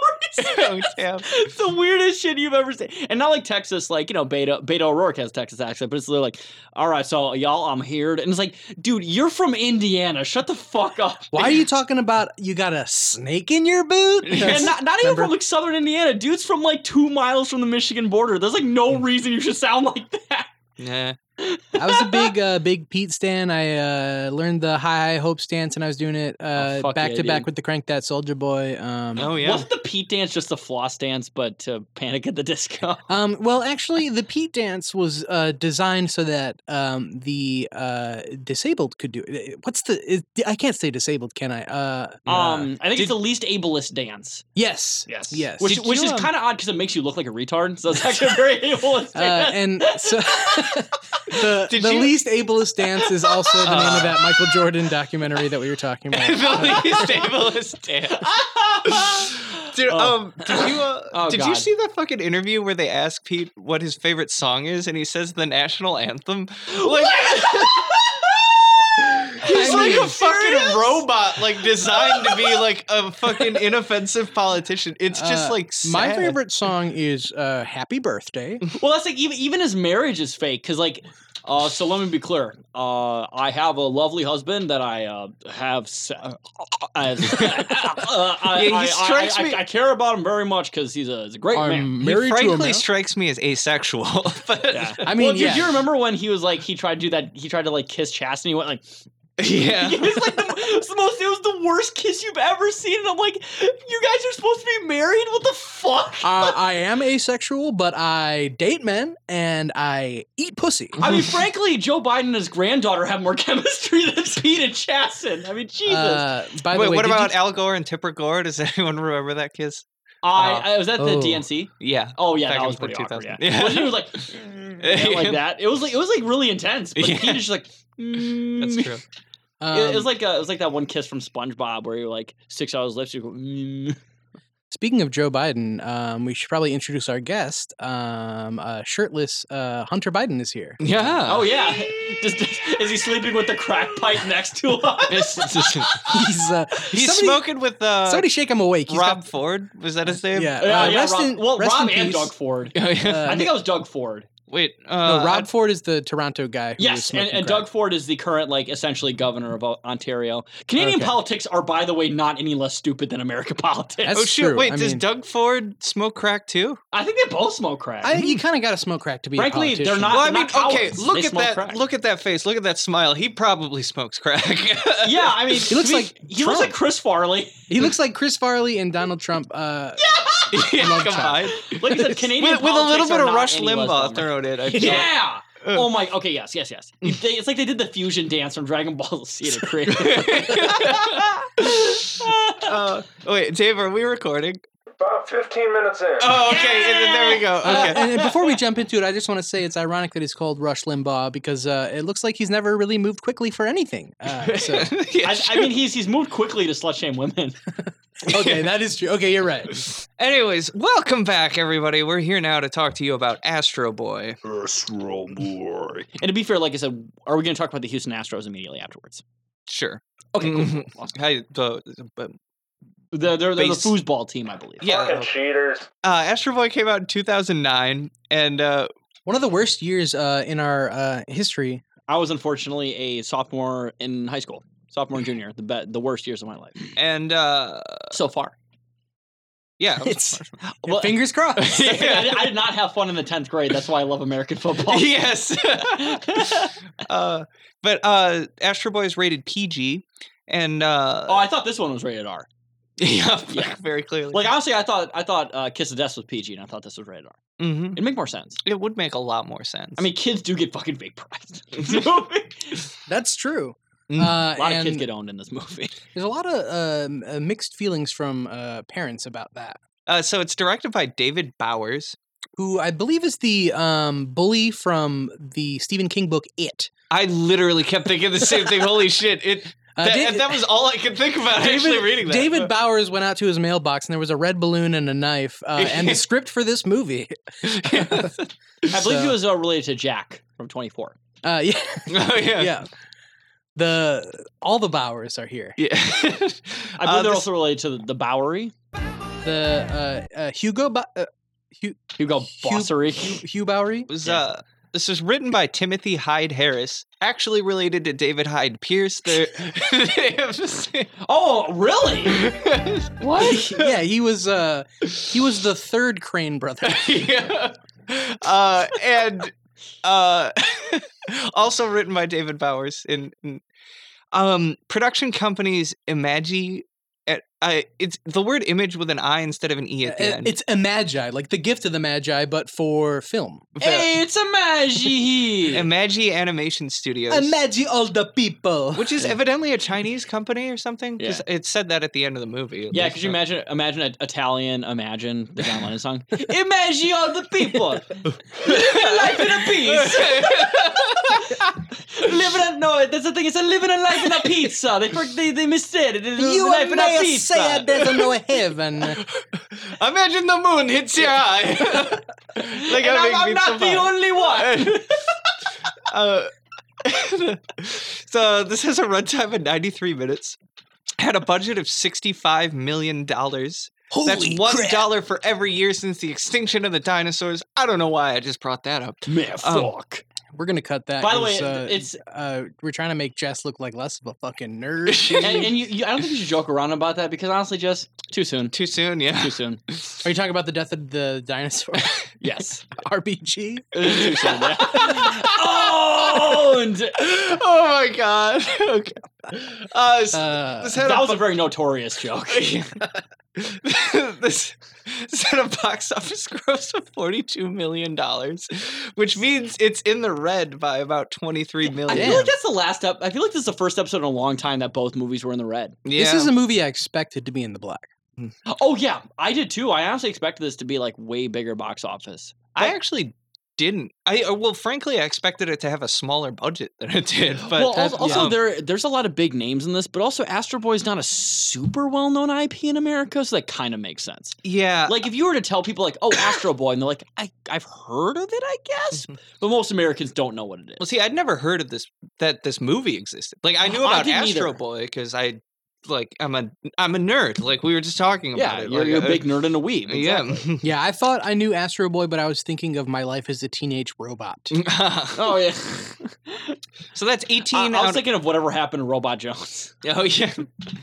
I confuse those two all the time. Yeah. Because whenever someone says my life is a teenage robot, I think of whatever happened to Robot Jones? Well, honestly, I think and then of, someone says whatever happened to Robot Jones. I'm like, oh, then what was my life as a teenager? Well, I think of My Life as a Teenage Robot because that was the only one I wanted to have sex. No, I want to actually have sex with both of those robots. Never mind. Oh, I okay. definitely did. But if you do want to find out what happened to Robot Jones, just call us number 281-330-8004. What is that? It's Mike Jones. Who is Mike Jones? Oh, okay. I thought maybe Dave would appreciate that, but you know The what? only Mike Jones I remember is Still Tippin', because No, that beat back is then. awesome. Oh, Back then, Still Tippin' is, I think, Bun B, no, isn't it? That's Mike Jones. I think Oh, you're. it's Mike Jones. Duh. That's definitely Mike Jones. Oh yeah, Still Tippin' on faux. I wish It's literally Bun B written on a was plaque in the over there. song. That's wrong. I'm wrong, but that's Slim Thug saying that. yeah, The Slim precursor to Young Thug. the original boss. Remember That the beat is album he fire, did though. where he was wearing a dress? What? What? Fucking A, never mind. Oh, Young Thug, Slim Thug. I didn't hear what you were saying. Sorry. Boo. We are so off base here. Hey, we had a lot of good jokes at the start here. Anyways, he's spamming us again. On Rotten Tomatoes, this had a 50% on the tomato meter and a 50% from the audience. Perfect agreement. Wow, 50-50 split, huh? Goddamn. And so we're gonna tweet out a picture of just two people shaking hands, and that's the critics and the audience. This is the Switzerland of movies, seriously. yeah. And Have we ever had a movie that like the Completely audience and critics were neutral both like, I like it, I don't, and it's the exact same amount of people? No, So- well, I think we have, but we've never had at just them agree, 50%. but yeah, not right at 50%. That's insane. to This me. is the most centrist movie that we've ever yeah, done. that is This ever is a existed. radically centrist movie. Which is why we spent a lot of time discussing Pete Buttigieg Yeah. and so the plot summary for trivia. Yeah, what the fuck? What the Um, Yeah, so this film was not a big success in Japan, opening at the bottom of the top 10, and was similarly a flop in China.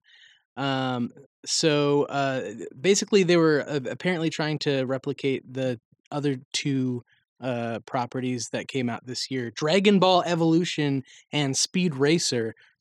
Which, Dragon Ball Evolution, very also- well known. That's the live that's action. the one. live action Yeah, one. very well Um, known to be a very good film. Well, Yes, the- I agree. One so- thing you want to emulate. the difference is for those two movies, surprisingly for Dragon Ball Evolution, Speed Racer is a great movie. Dragon Ball Evolution, I haven't It's seen it, really good. but It's really, really good. I actually haven't seen Speed Racer, and I feel like I should. it is it is surprisingly good. It's done by the visuals look Wachowskis. nice. So Oh shit! Really? Okay. it's fucking. I'd be down for that. I watched it for the first time earlier this year, and my girlfriend got home, and I watched it again. Honestly, Dragon Ball Evolution is probably the best Dragon Ball thing ever. I think it's Uh, really good. But what I was Very going to say representative of the series. was Dragon Ball Evolution and Speed Racer also flopped in Japan, but went on to be hugely successful in China. So when it flopped when Astro Boy flopped in Japan, they were hoping that maybe China would like it, but then they didn't either. So Oh, okay. Cool. everybody was upset, and we mentioned in the previous movie that Samuel L. Jackson, the King, was underutilized. Excuse me. Samuel L. Jackson was underutilized in the previous movie. Mhm. In this movie, he only speaks 11 words total, Yep. Yes. which are "I'm old school," "Not just people," "The blue stuff," and "No biggie." The He should have said no diggity. he should have. And then back Bomb it up. diggity. But yeah, But yeah, Samuel L. Jackson is underutilized in both cage fight movies, which once again has a lot of both the cage fight movies in an episode having a lot of similarities, Yeah. even though you wouldn't think. What else do we got here? A man in a red cap and glasses with a big nose appears in almost subliminal cameos throughout the film. This is a frequent self-caricature of Osamu Tezuka, who is the author of the creator of the manga. yep. I didn't notice that at all. I never saw it. I either. did not either. But for the nerds, there's that. At one point, Brad Bird was interested in directing, who I incorrectly said was the director of Mission Impossible 3. He's the director of Mission Impossible Ghost Protocol. Is that 4? Yes. Was the original title of Or- that was Pay the Ghost Protocol, right? Pay the Ghost Protocol. Yeah. But maybe it would have been better because he also did Incredibles and Ratatouille, which are like 2 5-star flicks. The Japanese release of the movie uses the original character model of Astro Boy, maintaining the original body form, facial features, and hairstyle rather than the updated character model, which can be noted in a comparison of the U.S. and Japanese trailers for the movie. Oh, okay. And the last thing that I have is that as of July 2017, they are working on a live action version of Astro Boy. And I hope Nicolas Cage actually plays Astro Boy. Yeah. Yes. Oh, yeah. Is that all the trivia? Yeah, I stumbled through that in beautiful fashion. Very good. All right. Well, then going on to a plot summary here. So the film opens with a little bit of backstory. Apparently, 100 years ago, the founders of Metro City took Mount Sophia and floated it up into the sky. And now Metro City is a big floating city that sits above the world, which has now been destroyed and polluted. Yes, heavily. and Metro City isn't fascist at all. No, not in the least bit. Yeah, actually, Elon Musk had the idea to do this until he saw the movie and the result, and that's why he is going to Mars instead. An extremely militaristic and imperialist society that essentially is run on a slave economy and the exploitation of a like Untermenschen other. Not fascist at all. Yep, not at all fascist. Hey, it's not too bad if you're on the floating rock. Everything in a metro city is taken care of by robots, basically. Robots do every fucking thing in this world. They cook for you, they clean for you, they suck you, they fuck you. Mm-hmm. And I described it as it's literally a slave state. The robots are literally slaves. Yeah, they are slaves because they're fully sentient. Yeah. Well, yeah. there is one time though where Nicolas Cage's character gives his slave the afternoon off, so that's pretty cool. Yeah. That's true. That's actually a very honorable and magnanimous thing for him to do. So yeah. So the creator of the robots, or the father of modern robotics, as they call him, is Dr. Tenma, who is played by Nicolas Cage, and here on out, as always, will be referred to as Cage. He is not his character. You can call him Cage Dad. He's also the father of our main character here, Toby. Well, sort of main character. We'll get to that. Yeah, we'll get to that. Toby is a really smart kid, and evidently like a science whiz. He's kind of a smart ass too, honestly. Yeah, when the Little movie smart first ass. started, I'm like, why did they call him Astro Boy? He's kind of a fucking loser. His father, More like Cage. Waymo boy. Cage is Asshole apparently boy. extremely busy with work and just often absent from Toby's life. And he has to go to a meeting at the Ministry of Science with the president. So Toby is like, I'm going to sneak into that because I want to see what's going on here. And also, the president of Metro City is not like literally Hitler. No, the president of Metro City is definitely not literally Hitler, as we'll see through his actions in this film. But He's His big name is, cuddly bear man. His name is Rudolph Bittler. Yeah. it's not. He's not literally Hitler. He's Himmler. I mean, to be fair, he's not literally Hitler because he's not literally Hitler, but yeah. close enough. So Cage's colleague, who I never caught the name of in this movie, has made a new discovery, and it's called Blue Core Energy. It's a new self-sustaining power source that's more powerful than nuclear energy and is completely green.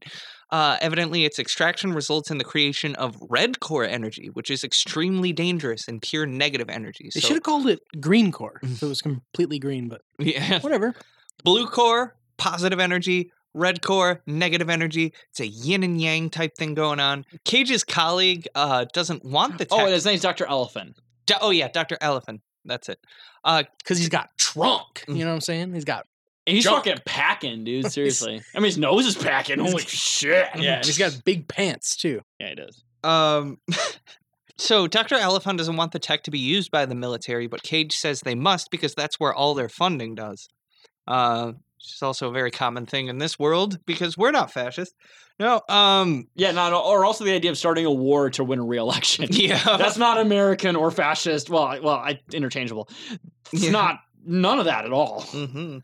For some reason, the president is very insistent on using the red core to power military robots instead of the blue core. He was like, negative, dangerous energy? I like the sound of that. And just I could use that to kill people and win a re-election. sticks it into a like super military powerful military robot called the Peacemaker. And I believe it's called the Peacekeeper, actually. is it? I believe thought so, it was the yes. Peacemaker. I believe it's a Peacekeeper, but Mm. neither here nor there. It is the Okay. Peacekeeper. I regret to inform you. Oh, okay.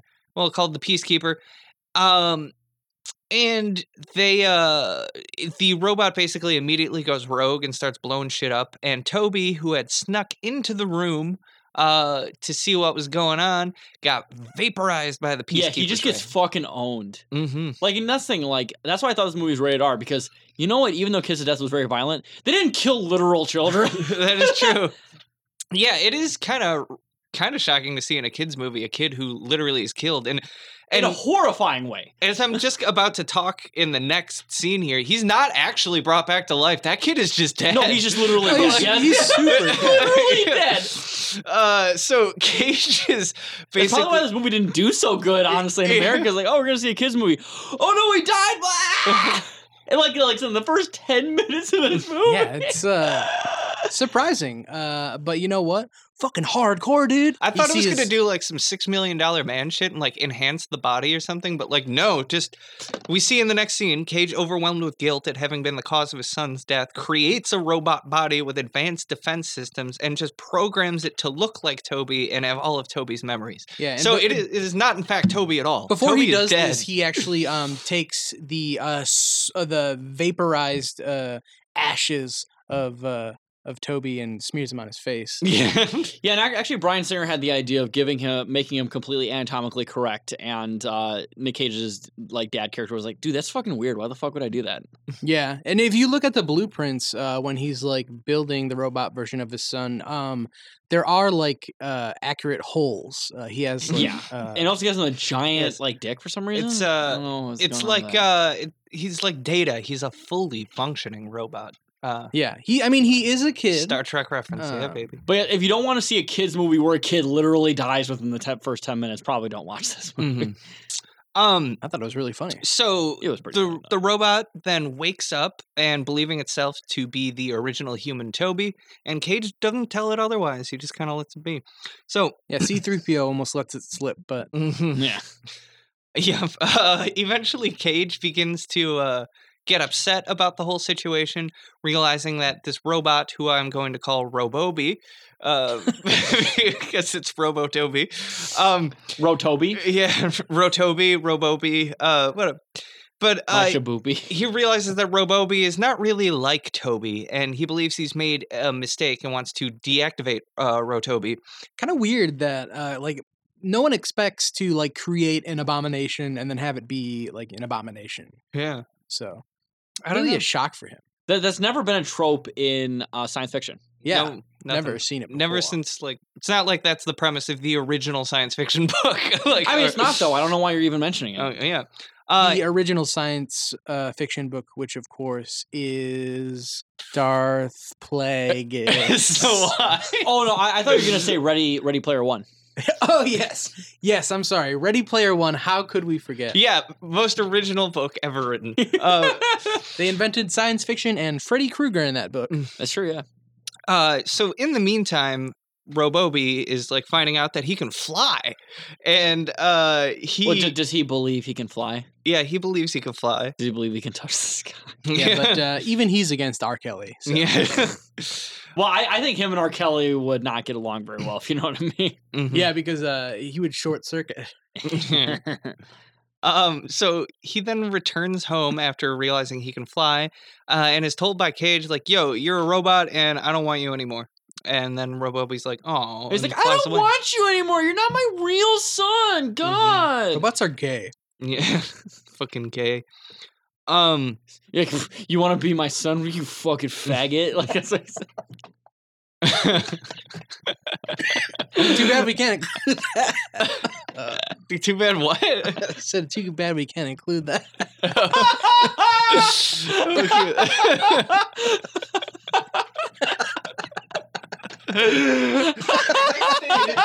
That's literally what happened. Yeah. Anyways, since Rotobi flies away, the president finds Rotobi, finding him like on some scanners because they can sense the blue core that is powering him. I forgot to mention that Robobi is powered by the blue core that blue we were cores talking about matter, before, and it is the only one in existence. as far So as we blue know. core Pentium ion processor. Yeah. So they attack him, and Robobi is knocked unconscious. But before they can catch him, he falls out of Metro City and all the way down to the surface. No. No. So, Robobi wakes up in a scrap heap. I'm keeping at this, even though it's really awkward to say. Just keep It's going. great. I mean, And Just keep going. You're already like halfway through the movie. Keep yeah. going. He wakes up in a robot scrap heap and is captured by some kids who are out like grabbing robots for parts and to like get them fixed up. And they think he's a human kid. They don't seem to like the fact that he's from Metro City, but they warm up when they hear he's been kicked out. The kids' names are Zane, Sludge, Widget, and Cora. And really, you don't have to remember any of those except Cora. it's really the legend of Korra. Yeah. really. She is the avatar after Aang. They don't really talk long, though, before Robobi is rescued by the Robot Revolutionary Yes, Front. by British robot communists. Yeah, by British robot And it's communists. not subtle. Baymax. They literally have posters of Stalin, Trotsky, and Lenin. Yes, they do, and they say that they are dedicated to freeing robots from slavery by humans by any means necessary. And here's the thing, though. I do like that the fact they included fascism and communism in a kids movie. Yeah, Well, to be fair, this is you said Chinese production, right? Imagi. yeah, I think so. So I mean, that would make sense. They'd include like communist imagery in it. Mhm. But I also do think it's funny in that scene. The communists, remember, basically are like, yeah, we're gonna do propaganda the deed Yeah. to Mr. to Dr. Hamegg, Yeah. who's a character we'll talk about later on. But they're literally like, yeah, we're gonna go up to him and then we're gonna tickle him and it'll make the robots rise up and like. So first off, they put communism, fascism, and propaganda the deed in a kids movie, and you're wondering why this movie didn't do very well at the box office. And also dead kids. Don't forget like a vaporized dead kid. Mhm. The best part Yeah. is the dead kid. And also Nick Cage dropping an F-bomb because like I don't want you as my son. What the fuck? Yeah. Get the fuck out of here! Nobody wants you. Yeah. Get out of here! The Robot Revolutionary Front is not very effective because robots have to follow the laws of robotics, which are the exact same as the Isaac Asimov ones. They can't. Yeah. Yeah, I don't bring know. I humor mean, to be into fair, they humans. can't be any less effectual than Robert's rules. Yeah, true. Oh my god. Ruining meetings since 1888 or whatever the fuck they were invented. And the three laws of robotics, as stated by Isaac Asimov, are of course do a little dance, make a little love, and get down tonight. Yep. Uh, But no, it's a robot cannot harm a human or through an action cause harm to come to a human, and then all the other ones. But they warn him about Ham Egg, who they say is a man who enslaves and does terrible things to robots. But And- they're not entirely sure what that means. Yeah, they aren't entirely sure. So they also name him Astro, and Robobi takes a liking to that. So now he's kinda- going to be Astro, not Robobi. It's kind of anymore. cool, and not, Astrobi. and I won't spoil it too much, but the robot communists are right, and they also give the main character his name, so they're like the most consequential side characters in the entire fucking movie. It's true. Despite being ineffectual in their means, they are very consequential to the plot overall. Just like real communists. Yeah, it's true. The kids break in and take him back. They still don't know he's a robot, but yeah. Then we see the president threatening Cage until Cage relents into saying that he will deactivate Astro and give them back the blue core if they capture Astro and bring it back to him. So Yeah, and his dad's like, oh, dude, I mean, yeah, you can just like take it. That's cool, whatever. I'm Yeah. fine with that shit, whatever. bug it. So then Astro goes with the kids to meet Ham Egg, who repairs old robots, as he says, because he loves robots. He loves them. They're great. And I believe they have a dinner where they serve green eggs, right? Yes. So green eggs and ham eggs. Hey, I will not fix you, Robobi. Adobe. Robobi Adobe. Anyways, Ham Egg cares for all the other kids there who found Astro and who are all orphans, essentially. Astro is immediately accepted as a member of the family. Yeah, they have a whole initiation thing where they like make him cut off part of his finger. He's a made man now. Yeah. We'll talk about Japanese influence, though. That was a Yakuza influence. Yeah. So Astro goes out looking for scrap with the other orphans, and they find an old construction robot, which is huge. And Astro goes into the robot, sees it's named like Zog, and uses his blue core to reactivate it. So Zog is played by Samuel L. Jackson. But so they clean up Zog in a montage to the Supergrass song "All Right," which is kind of cool to see in there. I like that song. Yeah, I was fucking basically slapping my knee and tapping my foot whole time. Mm-hmm. Sorry.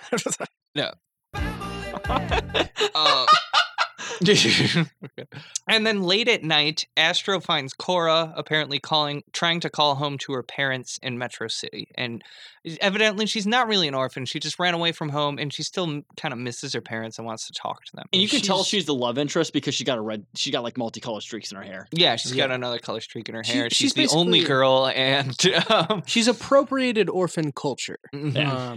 A girl like that, 4 years older, like that is the look of a girl that every emo frontman has made a song about. Yeah, true.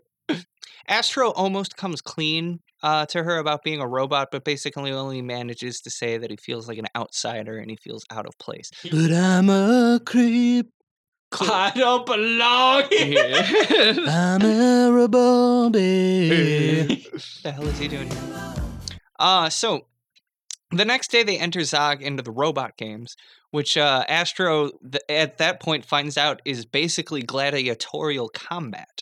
He's like, Hameg, what the fuck? I thought you said you love robots and you make them fight to the death. And Hameg is like, well, yeah, I do love them. But at the end of the day, they're just cold, unthinking machines here to serve us, which is why I'm cool doing this, and just zaps and immobilizes Astro. I love how everyone in this movie is just basically racist towards robots. Mm-hmm. Really fucking racist to him. It's hard not to be. They're kind of creepy. That's true, yeah. And he immobilizes Astro, like having discovered that he's a robot. Astro then wakes up in the arena, and he's going to be forced to fight by Hameg. He initially refuses to fight the robots, but pretty quickly starts fighting them all when they're, trying to kill him. And he easily defeats all of them until Zog is put in the arena. And then he says, no, this is where I draw the line. I will not fight Zog. And then Zog is like, looks like he's about to crush him, but then just like gives him a handshake. And him and Zog, they're buds, you know? Because Astro gave Zog life. So Hameg starts like zapping them both to get them to fight. And then Zog is about to kill Hameg, where he's like, you can't do that. It's the laws of robotics prevent you. And he says, like, the laws of robotics established over 50 years ago prevent you from doing that. And he's like, I'm old school, baby. And to be fair, Zog is at least 100 years old. Mm-hmm, he is. So he is very old school. And then Astro steps in and stops, and he's like, Zog, don't kill him. We're not going to kill anybody. But pretty much immediately after that, the president's men show up and capture Astro and haul him away. Astro is taken to Cage and Dr. Elephant to remove the core, but Cage has a change of heart at the last second, saying that, you might not be Toby, Astro, but you're still my son. And he releases Astro, and Astro, blasts out into the sky, and the president that orders Cage to be killed for treason, and he puts the red core into the Peacekeeper robot, evidently not fucking remembering what just happened last time that happened. I've forgotten. Yeah. Well, it kind of reminds me of Ed 209 from RoboCop, right? Where just totally shoots the fuck out of everyone. It's like, oh yeah, let's keep this machine around. Absolutely. And so he sends the Peacekeeper robot to kill Astro, but it immediately goes rogue and absorbs him somehow. I don't really understand that. Sucks him in and then starts sucking in all sorts of gadgetry and gear around it until it's just growing and growing until it's fucking giant. And evidently this robot believes it is the president, or he's inside of it controlling it or something, because it is talking just like him. I think he's on the inside. And everyone's trying to look in. Yeah. And we can see through him. Yeah. But inside, we can see his true colors. They're all ugly. Yeah. They're ugly. Like kind of like me. So then Astro and RoboPrez fight, and the orphans steal Hameg's hover car and fly to Metro City. In the middle of the fight, the orphans rescue Astro, but RoboPrez then kind of destroys the city's power grid, and the city starts to drop from the air. Yeah. If the orphan kids could just drive up to Metro City, why doesn't everyone just do that? Probably fascist government, hard borders. They don't like immigrants. That's my theory. I guess, but borders are still enforced even during a national crisis, which is what happens right now. Mm-hmm. So I don't know. It doesn't make any sense. I don't know. That was my thought. Like, they don't go back up there because of the like super fascist government probably doesn't want him there. I mean, he was literally talking about starting a war with the people on the surface to Yes, get that's approval true. ratings and stuff. So Yeah. I assume they stoke some fires of prejudice against the people on the surface. I don't know. But anyways, like RoboPrez destroys the city's power grid somehow, and the city starts to just drop from the air. So Astro flies out underneath and kind of gently lowers the whole city to the ground. He's got the whole world in In his his hands. hands. He's got He's the called whole Astro, world. but he should be called Atlas. So Cage finds Astro and tells him that, like, if the blue and red cores combined, both of them will die. And Astro says, well, then that must be why I was created. It's my destiny to sacrifice myself and stop RoboPrez. And just flies directly into the red core, even though Cage is, like, protesting, like, no, I love you, robot that I said I hated. Yeah, told it wasn't my real son, and I already hate robots anyways because I'm a bigot. I love my gay son. So... It was kind of like a very LGBT message of this movie, if you think about it. But RoboPrez then explodes into a giant ball of red and blue energy, and the president emerges from the wreckage and is immediately arrested by his own army because it's time for a fascist coup, and they'll install a new dictator, probably. Well, remember there was actually a throwaway line, but the original president was that was going to win was supposed to be a giant hippie. Oh, yeah. So, I mean, in comparison to what that society is, it would have just been somebody like Joe Biden. Yeah, probably. Oh, this big, fucking blue-haired, long-haired hippie. It's like, listen, I like the privatized businesses. Let's have 2 more black people involved in those businesses. So Listen here, Jack. the orphans find Astro's body lying on the ground. He's dead because the blue power core is like empty, and everyone is mourning. But then Zog shows up and uses some of his blue energy to repower Astro's core and bring him back to life. And everyone is happy. And then immediately an alien attacks. It's kind of random, but it's just like Astro flies to save the city, saying like, "It's my destiny." Well, He's found his purpose. a giant personification of hentai comes. Yes, it's Try a to rape giant everyone. tentacle monster with a Yes. big eye, and I'm not joking. Or that is That's literally what it is. It's just jizzing everywhere. Yeah. Just like penetrating women against their consent. It's got like a million tentacles. That's really the message of this movie. Yes. And then the movie ends on a cliffhanger of hentai. Yeah, it does, and maybe we'll see that in the sequel. But Yeah, Astro Boy 2. You know, it's been 11 years after the live action one comes out. We'll do another animated I don't know. one. I think Kristen Bell might be doing other things right now than being an Astro Boy 2. So Anyway, so that's the whole plot. Overall thoughts, everybody? I liked this movie more than I thought, and I liked the fact this movie actually had like real world ideologies behind it. Mm-hmm. Like I think the political like commentary was actually a lot smarter than what a kids movie like this would normally have. Yeah, definitely. Because they actually had like concrete like real world ideologies. Like I said, I mean Metro City's fascist. They have communist robots who don't do anything and just talk about how revolutionary they are while just doing nothing. So I mean that's of course extremely realistic. And then as well, like I said, just the slave society and the sort of like third world poverty people and the people in the first world Metro City are like, yeah, we could just boss around these people and kill them just for the sake of it and to make ourselves look better. So yeah, I mean, this movie, like I said, has probably the most ideology of any movie we've ever seen on the show. That's not just outright fascist. Yeah, it's certainly got the most non-right wing ideology that we've seen in a movie thus far. Yeah, like Nick Cage is literally just in movies that are just Mein Kampf, but just in rewording. But this movie's like, oh, okay, well, this movie's a nuanced, like, political take of a kids movie. Yeah, I was really impressed by this movie, and even more surprised after watching it that I haven't heard anything about this movie at all. Yeah. I was frankly really surprised that I haven't heard anything about this, given not only how big of a budget it had, but like that this is a pretty fucking good, solid movie. Yeah, you it's know? a solid movie. I like honestly, I think 50% is kind of a shame. I think it should have gotten a little bit more. Yeah, and I like this a lot more than I was expecting to. Me too. The animation at times is sometimes a little clunky. I mean, it's not Pixar quality, and I guess I rate 3D animation in relation to Pixar, which is just like not fair. Yeah. But, Well, the animation is a little spotty at some points, I will say. The biggest gripe in the reviews is that the direction of his hair keeps changing. oh yeah. And That's it's a very important distinction. is not true to the original, which is always in one direction. With Harry Styles. Yeah, yeah. But anyway, yeah, I was gonna say like sometimes The parts where it's noticeable is with like perspective shots when there's stuff in the foreground. It looks a little awkward, but I don't think it's good enough, and like it's certainly great for I think the time there too, even. But I think for the budget, the animation could have been a little bit better though, because the budget's $65 million. I mean, I know they gave $29 million of that to Nick Cage, probably. But they still could have did a little bit better. Yeah, it's no Flushed Away or Robots or Chicken Run, but Yeah. pretty good. Yeah. Mhm. There is like a little on the nose with like the theme, like literally they keep saying, Astro keeps saying like, I don't know what my place is. And then at the end, he's like, I found my destiny. And everyone's like, yes, you found your destiny. That is a little on the nose for me, but it is a kid's movie. So Yeah, he actually also says in the extended version, I have reached my end goal and completed the story arc that I have been Yes, I have following over the completed process of this movie. the hero's journey. And this is the close of Act 3.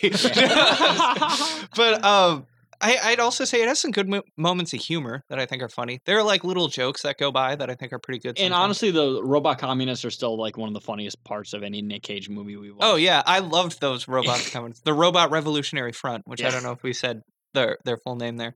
Another thing that I thought was RS. funny was early on when Toby was learning from some books, he was reading a book on Rene Descartes that was titled Descartes Before the Horse. Nice little. I never noticed that. That's actually really funny. Mhm.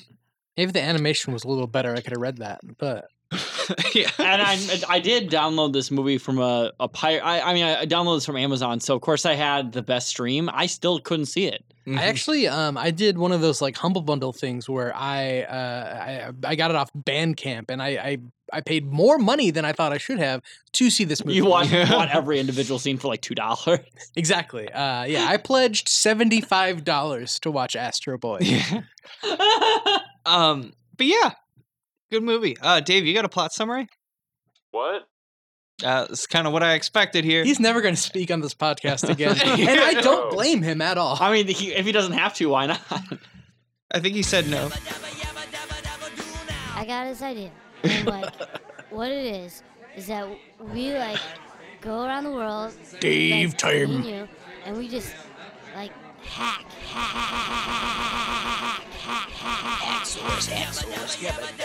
Hack now. Yabba dabba, yabba dabba, yabba dabba, yabba hack now. It's a very musical podcast, and I appreciate that. Yep. Good review, Dave. Yeah, good. Good synopsis. Yeah. Good synopsis. Yes. Yeah. Yeah. So, are we have any That was sis with a C too. You cis bastard. Oh yeah, that's true. Yeah. I do have some reviews. A lot of disgruntled parents, obviously, because of the dead kid thing, and like I said, a lot of people commenting on his hair changing from scene to scene. There was one I didn't person- even notice that. I didn't either, but there was one person that was like, I used to draw Astro Boy all the time as a kid, so I know what direction his hair is supposed to go.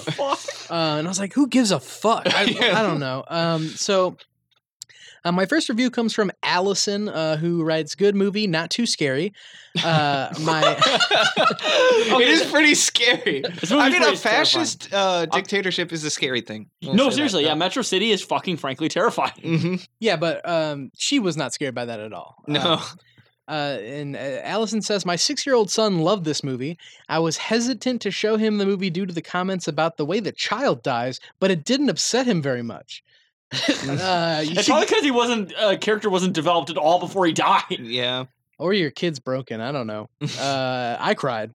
No, I'm just kidding. Dr. Tenma tried to You open. can admit this podcast. We can talk about. I will. our Okay, feelings. I will. I'm not afraid to cry, and to prove that, I want to admit something that I shouldn't admit on air. Mhm. I watched the Jamie Lee Curtis, Lindsay Lohan movie Freaky Friday the other day, and it did make me cry. Impressive.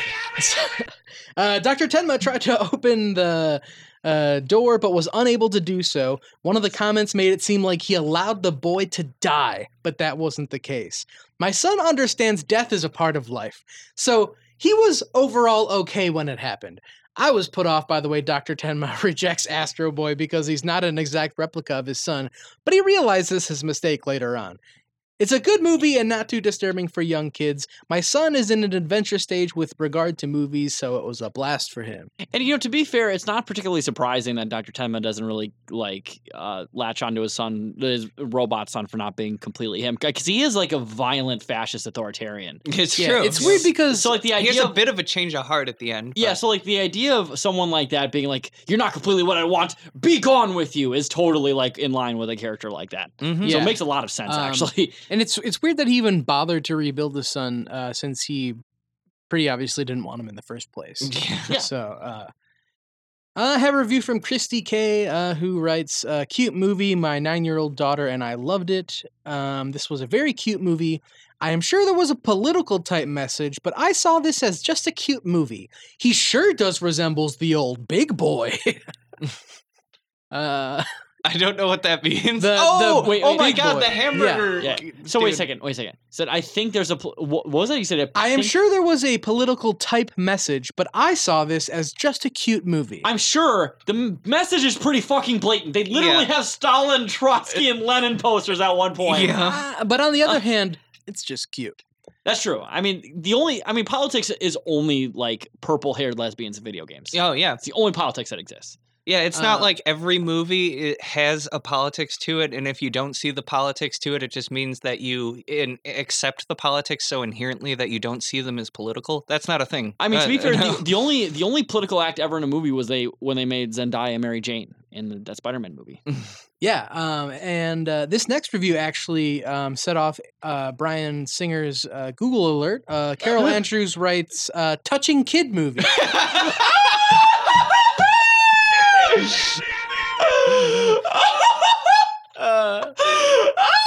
Oh god. All right, Uh, Bravo. and Carol Andrews writes, really good moral of story. wait. You said touching kids story. Touching kid movie. Okay, so that was the only part of the review, right? Well, that was the title, and the body of the review is really good moral of story. Full stop. That's That yeah. actually might be my favorite review so far. I have one from. With a really good moral of story to touching kid movie. I have a review from Rand Whitney, who says, okay, kids movie. Parents will probably not see much for them in it. Why do they require so many words? I was always told if I had nothing to say, then don't say it.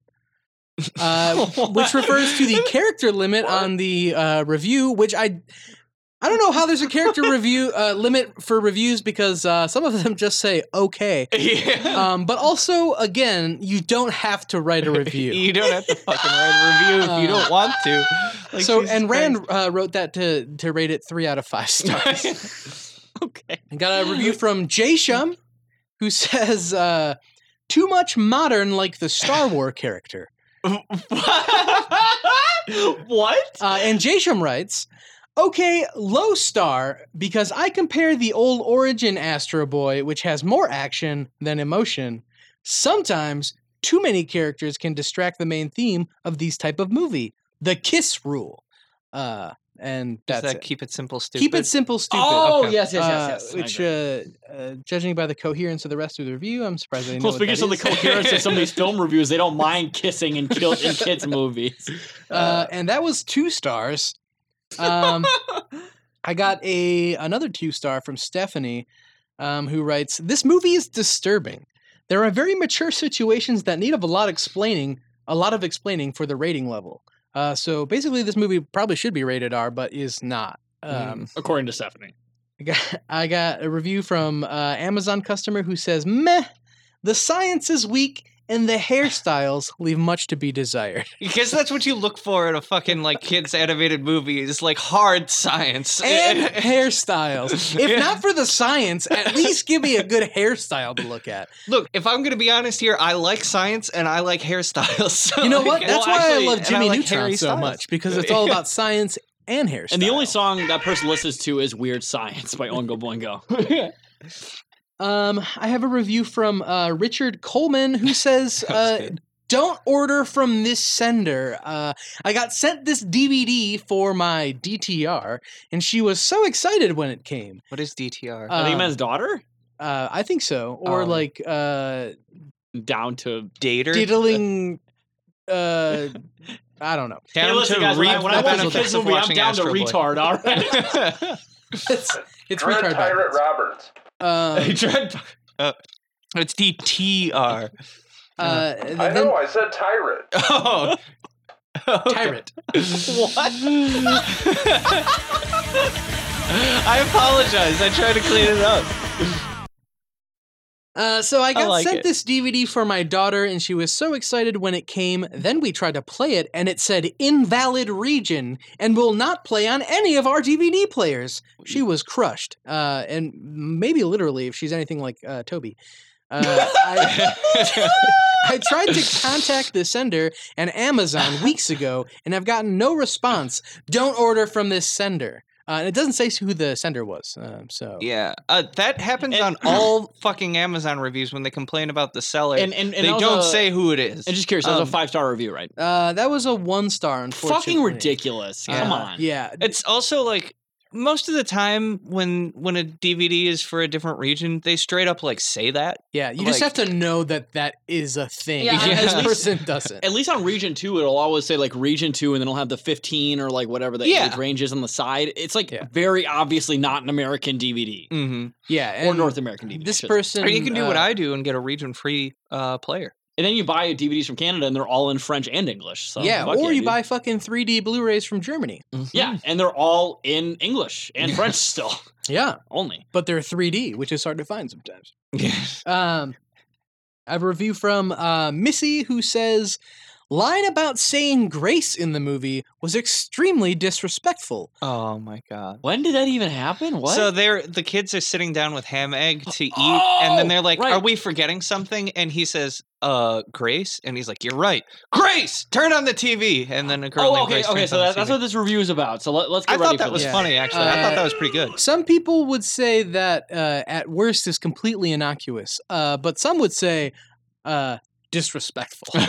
And so Missy says, line about Grace was extremely disrespectful. That could have been left out of the movie altogether. When sitting down at the table to eat and it was asked if they were missing something or forgetting something, and one boy said grace, as in they needed to say grace and thank the Lord for their food. And then the man yells at a girl named Grace. It was very rude and disrespectful. So I didn't need to explain it because she did it all right there. But I mean, after her description, I understand why it's disrespectful. Oh yeah, That makes a lot because more sense. You gotta respect the Lord. I have too many reviews for this. I have one from Lori Livingston who says, "Not cool. Too much violence for my two girls. They cried nearly the whole time. What kind of dad kicks his own sons out of his life?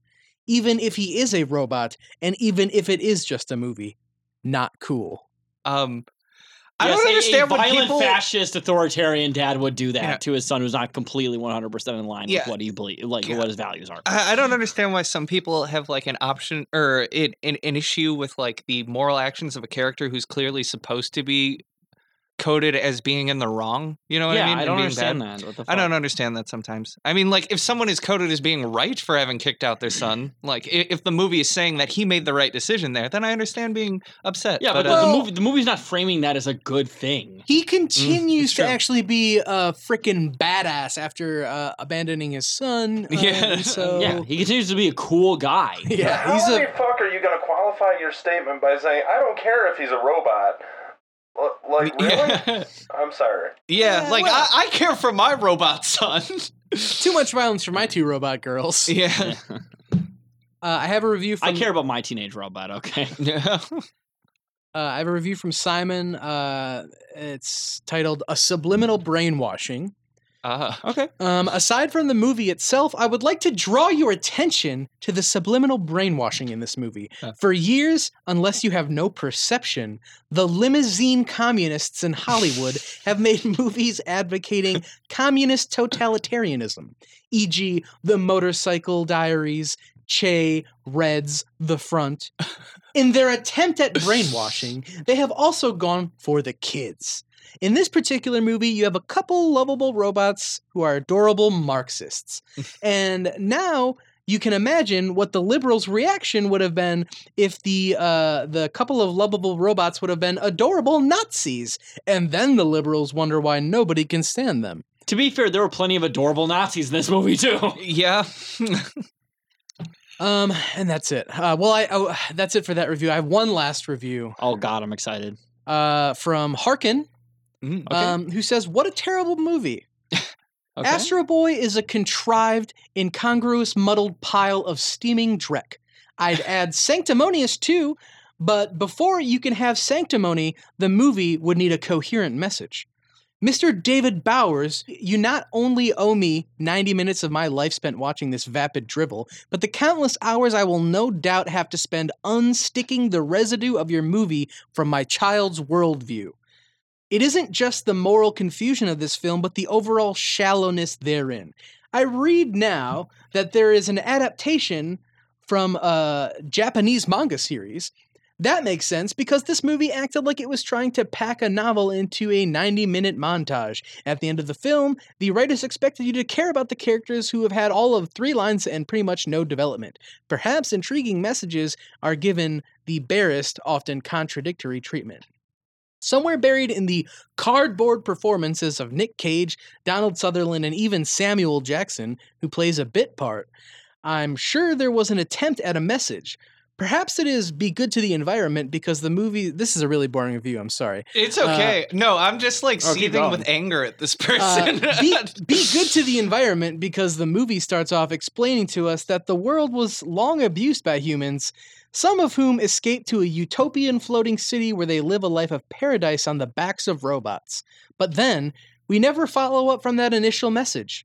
Indeed, later as the movie progresses, we see that the surface is full of rolling green fields and bright sunny days. So maybe the message is, treat everyone equally. We see that the robots of this world are mistreated and discarded like so much trash. And yet, I can't see how the writers expected us to feel sorry for the robots since 90% of the comic relief comes from slapstick robot gets smashed routines. So we go through scene after scene, laughing at the wanton dismemberment of hilarious robot victims, only to be told that the mistreatment is horrible, followed by another dozen scenes of hilarious robot explosions. Maybe it's that communism wasn't such a bad thing after all. The Robot Revolutionary Front is a lighthearted trio of robotic misfits that repeatedly call our attention to the plight of robots. Their headquarters is filled with posters lauding Trotsky and Lenin, and they courageously attempt to help the hero at every turn. Of course, the message seems to be these guys are benign incompetents, as every such attempt ends unsuccessfully, which, if their intention is an outright atrocious misrepresentation of communism, the system of government that killed 100 million plus people I knew over that the was last coming. I 100 knew that was years. coming. I knew it. On the part of the writers. Indeed, part of me wonders if this movie is just an attempt to say that humans are worthless blights on the face of creation. I don't think it was an active decision of David Bowers to give this message. Rather, I think he just let his own personal self-loathing seep into the film at every point.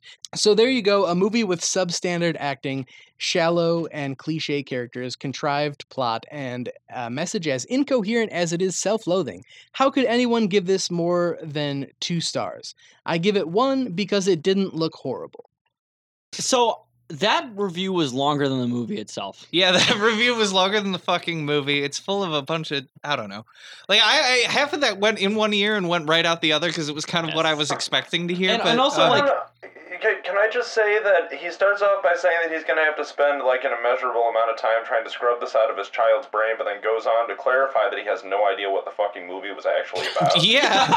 He's talking about how it's meant to brainwash his child, but also has no coherent message in his chum.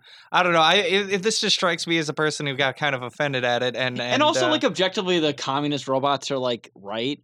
Oh, yeah. They're completely right. I mean, people, like, destroy robots and discard I have to scrub this out of my kid's brain. It's about how we should treat the environment good. Yeah, Yeah, it really is like that. And also, by the way, calling environmentalism nihilistic, which is like, Yeah. dude, what? I don't fucking understand. This How person can exists you in a be whole separate mind nihilistic while palace. caring about like the future? But Yeah, okay. this honestly, that review was, like that person lives in a different mind palace than we do. yeah. Jesus Spends so Christ. much time on his like ridiculous thesaurusing that I've said Yes. that. Yeah, That was the thing I was going to say. Like right off the bat, it's like this guy just liked to page through his thesaurus. that like might have been the most first insufferable review since the racist World Trade Center review. Yeah. This guy is a true blue intellectual, and so I just wanted to include his opinion, even though it made me a little bit lightheaded to read it. And that's all I have. I got way too many reviews for that, but you know what? No, it's all good. It's all good. It's the best movie ever made. I fully agree. All right, do you have anything to add? No, I think that's all I got for this right now. So I guess Should we it's, vote or make this longer? I think we should vote. I think we could stretch it out for a good another Is anybody 45 still minutes. listening? Yeah, no, At this point, I think even I would have tapped out during that. So Dave, do you want to give us a countdown? What? Count down. Okay, we're not playing this song and dance anymore. I know that there's no level I can push you to, so I'm just going to this.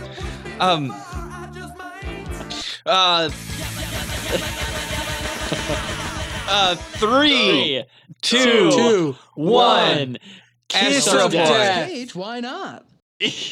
Oh, wait. So you said Kiss of Death. Yeah. I said Kiss of Death. I said after She what? said Astro Boy. Yeah, 2 out of 3. Okay. Now, to be fair, I will say, and I still choose Kiss of Death, but if it had been either of these movies, I'd be fine with that. I was literally just going to say I'm not really upset. I feel like both of these movies were good. Wasn't sure which one I was going to pick going into it because these were both pretty much equal tier for me. Yeah, these are both very enjoyable films. Yeah, so I'm not too upset that Astro Boy got beaten out. I did prefer it a little bit, but And I will say that even though Astro Boy is definitely a more enjoyable film in certain aspects, but Kiss of Death is just such a quintessential cage fight movie. I do kind of have to give it to you for that. And also- Nicolas Cage in that movie, he's a great character, and it's good to have him further on in the bracket. I just spoke from personal taste. That's And totally fine. I totally I'm get that. sure Astro Boy had like a political type message, but I just thought it was cute. yeah. And I'm pretty sure Kiss of Death had a political type message too. Is that yeah. liberals are bad? Liberals are bad, and David Caruso should go back to TV. Yes. Maybe Michael Rappaport wrote that review. Yeah, I probably did, to be honest. He might have. That's got rap written all over it.